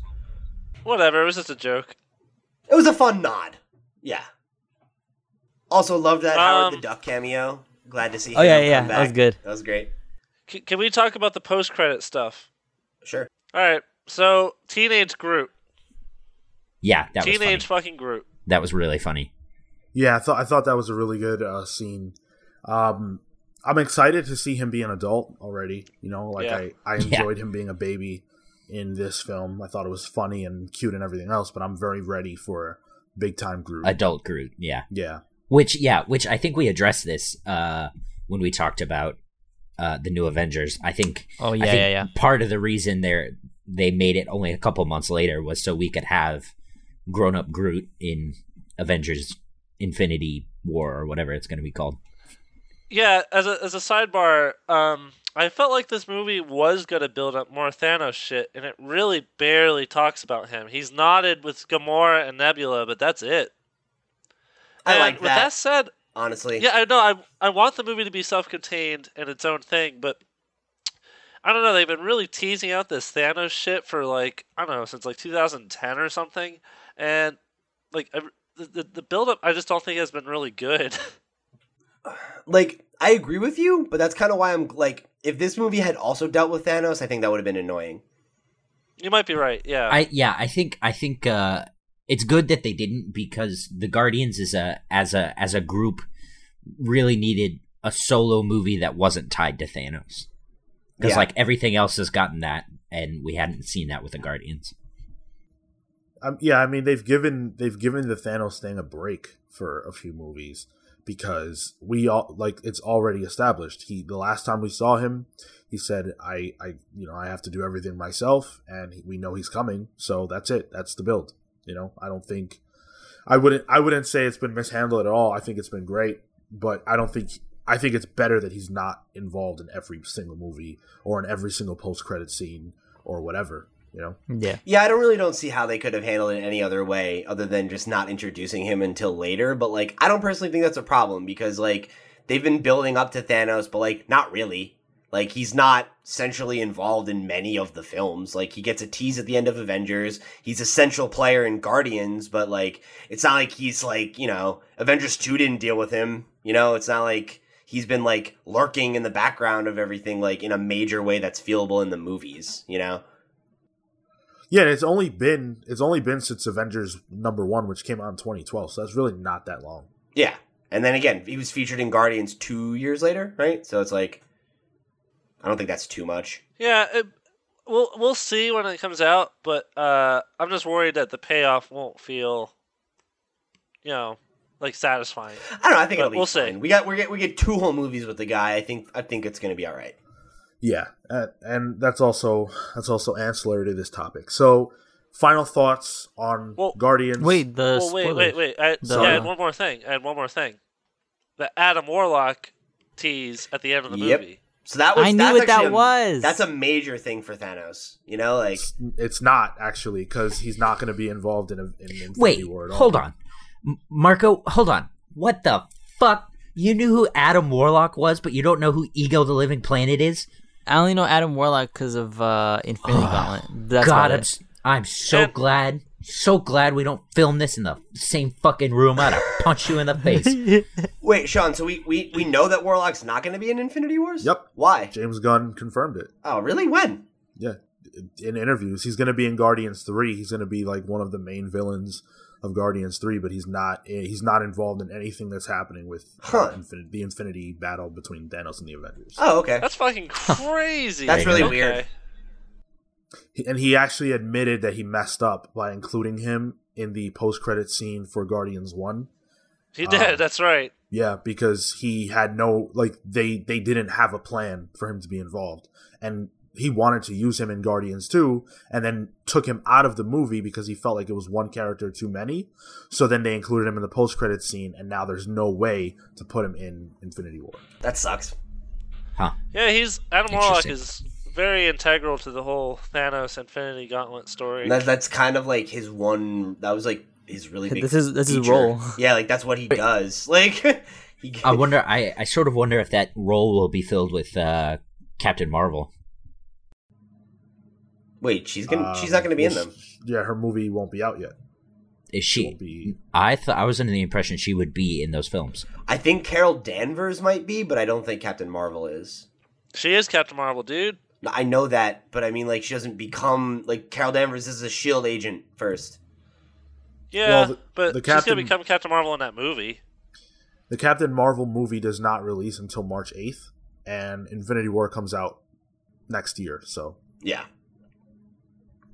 I mean, I guess that doesn't mean she cannot be in it in the Infinity War, but we haven't heard that she's in it, so Is her movie the last movie before Infinity War?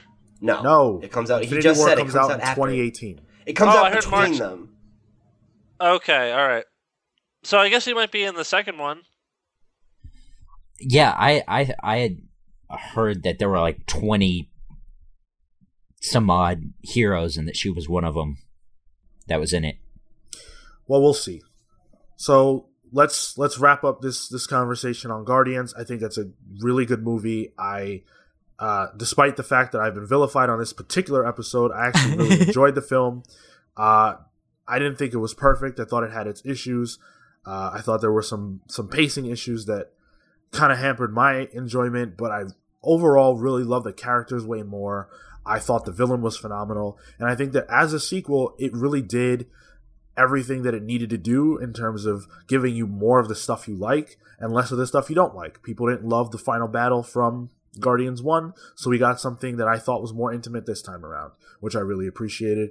I thought it went the Doctor Strange road of subverting your expectations in terms of the final battle and in terms of the villain, quite frankly. But nothing will beat, or nothing has yet beaten, the moment at the end of Guardians 1 where Groot says, "We are Groot." Nothing in this movie was at that level. So yeah, a very good sequel, a sequel that you all should check out for sure if you haven't. Although if you haven't, I don't know why you're listening to this right now. You just had the whole movie spoiled for you. Yes. Why go see it then? And one of the better sequels that Marvel has put out, I would say. Hey, Sean, question. Hey, yes. There's a question for everyone, too. For all the Marvel movies, where would this rank on your totem pole? Let's do that for in another day. episode. Yeah. Yes. Fine. Sorry, man. That's like a 20-minute discussion that you're trying to open up right as Sean's ending the episode. So No, I think it's just a simple number. Above Captain America 1990, but below Doctor Strange of the 1960s. Good stuff. All right, so we'll put a pin in that one for another episode. Yeah, I mean, I echo a lot of Sean's points. I think the film's really enjoyable. Its problems are significant and fairly frequent, but they didn't hamper my enjoyment of the movie. I think it's a lot of fun. It's got a lot of heart. I think it has like a pretty good through line in terms of like just emotion. Like the story itself isn't super well executed, but I think the beats play really well. And again, the performances are really strong. The characters are well defined, and it's enjoyable. If you like the Guardians, you'll enjoy this movie. And I think it's a solid B. Like it's not in the upper echelon of the Marvel pantheon by any means, but it's certainly a lot better than I thought it was going to be. I think it definitely it's everything Avengers 2 should have been. For sure. Yeah. I think the 81% the Rotten That's Tomatoes. I think that dichotomy I think is appropriate and well deserved. The 81 versus 89 audience enjoyment or whatever. I think that's a good representation of how this film played out. Yeah. Yeah, like I think even at its peak, the best that I think anyone should give it is a B+. The fact, the fact that some people, Phil among them, are like, I like it better than the first one is like a little, I feel like, well, give it some space, Like, we'll see how you feel about it in a couple viewings, but. Well, I probably won't rewatch it because I haven't watched the first one in a while, but, Yeah, I think it's good. It's probably in my top 5 of the Marvel movies. It's better than most of them, at least. It's not as good as Winter Soldier or Civil War, Another day, Phil. but it's probably like the next best one. So maybe top 3 of the Marvel movies. I don't know. It's He's up just there. still going. Just And, You're the worst, Phil. I love the aesthetic. It's good. The closing credits was really cool looking. yeah. Very And, stylish movie. And you know, like all Marvel movies are just not as good as the best Fox movies. But what are you gonna do? Please stop talking. Can we please just... Marco, So, can you tell us yeah, what you check it think, out. please? I share a lot of sentiments with Sean. I think it was, it was good. There were some parts that I didn't necessarily enjoy, or not necessarily enjoy, but weren't as enjoyable for me. But overall, yeah, like a solid B minus. Definitely worth your time. Cool. So, yeah, absolutely. So, with that, we're going to wrap up. Definitely do let us know your thoughts on the film. We'd love to hear from you guys, from you pals that are at home listening to this. Let us know whether you liked the movie, whether you didn't like it. Just all your thoughts. Who was your favorite Guardian in this film? Let us know. So you can hit us up on iTunes. You can leave us a 5-star rating or any rating you think is appropriate. I think a 5-star rating is appropriate. We are a 5-star rated podcast as it is. You can find us on all social media, you can find us on all podcast hosting platforms, including SoundCloud. You can also find us on all social media platforms. We are at The Comics Pals all over the place, so check us out there. You can write to us at thecomicspals@gmail.com. And finally, YouTube. You can like this video if you're watching us on YouTube. You can leave a comment down below, and you can subscribe to our channel, which is super important. Definitely share this. Share the podcast. Share the YouTube. Share it all. Let people know that we are out here and that we are doing something that you like that is hugely important. And then last but not least, please do check out our new podcast. Please check out the Video Game Pals. We are 1 episode deep by the time you guys hear this. We may or may not be 2 episodes deep. It's good stuff. I'm very proud of it. Pete's very proud of it. And I think you guys will get a kick out of it. If you like video games, check it out. Yeah, if you're listening to the show on Monday, it'll be up tomorrow. That's going to be kind of our regular schedule. It should be Tuesdays and Wednesdays on, audio platforms and YouTube respectively. Kind of the same way we do it for the show. Yep. So let's do some plugs. Pete. Cool. So if you guys want to get some more content from me, you can go check out my writing over at cbr.com, where I do writing lists and quizzes, that kind of thing. I've got 2 out this week. One about the best cartoon theme songs of the 1980s. I've got a quiz up about Who Said It, Darkseid or Thanos, so you can go and prove your Guardians knowledge there. And then I've got another one coming out this week about 15 shows that you didn't know that Marvel produced in the 80s, which includes some shows like Transformers, G.I. Joe, so some fun ones on there. Go check that out as well. And then this is going to be the last week of content over at Slack and Slash, my YouTube gaming channel. If you guys haven't checked it out, I would greatly appreciate if you go and check out the last kind of 2 scripted videos that we did. They were pilots for shows that we planned on doing full seasons of, but we never really got past the pilot process on them. So I'd love it if you'd go check them out, leave a comment, let me know what you think of them. I'm trying to gauge feedback on those to inform some of my future YouTube endeavors, so you'd be doing me a huge favor if you go check that out. Give me your feedback. And then you can get me on social media at @loud_Pete on Twitter and Instagram, and come tell me your thoughts on Guardians. Cool. Kale? You can check out my comic book From the Deep on Comixology under Panels Publishing. You can find it and the rest of the Panels crew's work on panelspublishing.com. We're on Facebook and Twitter at Panels Comics. On Twitter, it's Panels Comics with an X. And then you can find me on Twitter and Instagram at TotoInto. That's TOTOINTOW. Phil? So I'm doing a Kickstarter to get a new kidney because the Russian hand took mine. So if you want to fund that, that'd be great. And you can find me on social media at Cyborg Bebop. Marco? You can find me on Instagram at What Was Marco, and on Twitter at Instagram as well, Marco_. Pete, I did want to say your article. I haven't thought about a pup named Scooby-Doo in years, dude. So thank you for bringing back those awesome memories. No problem, man. How good is that song? Oh, super. So yeah. Cool. And I am at Sean Soapbox on Twitter. Hit me up for whatever reason you feel like you want to hit me up. With that, we are the Comics Pals signing off. Take care, guys. Bye. Bye. Bye. I'll punch Marco in the face. You don't even think. Ego, the living plant, don't know who Ego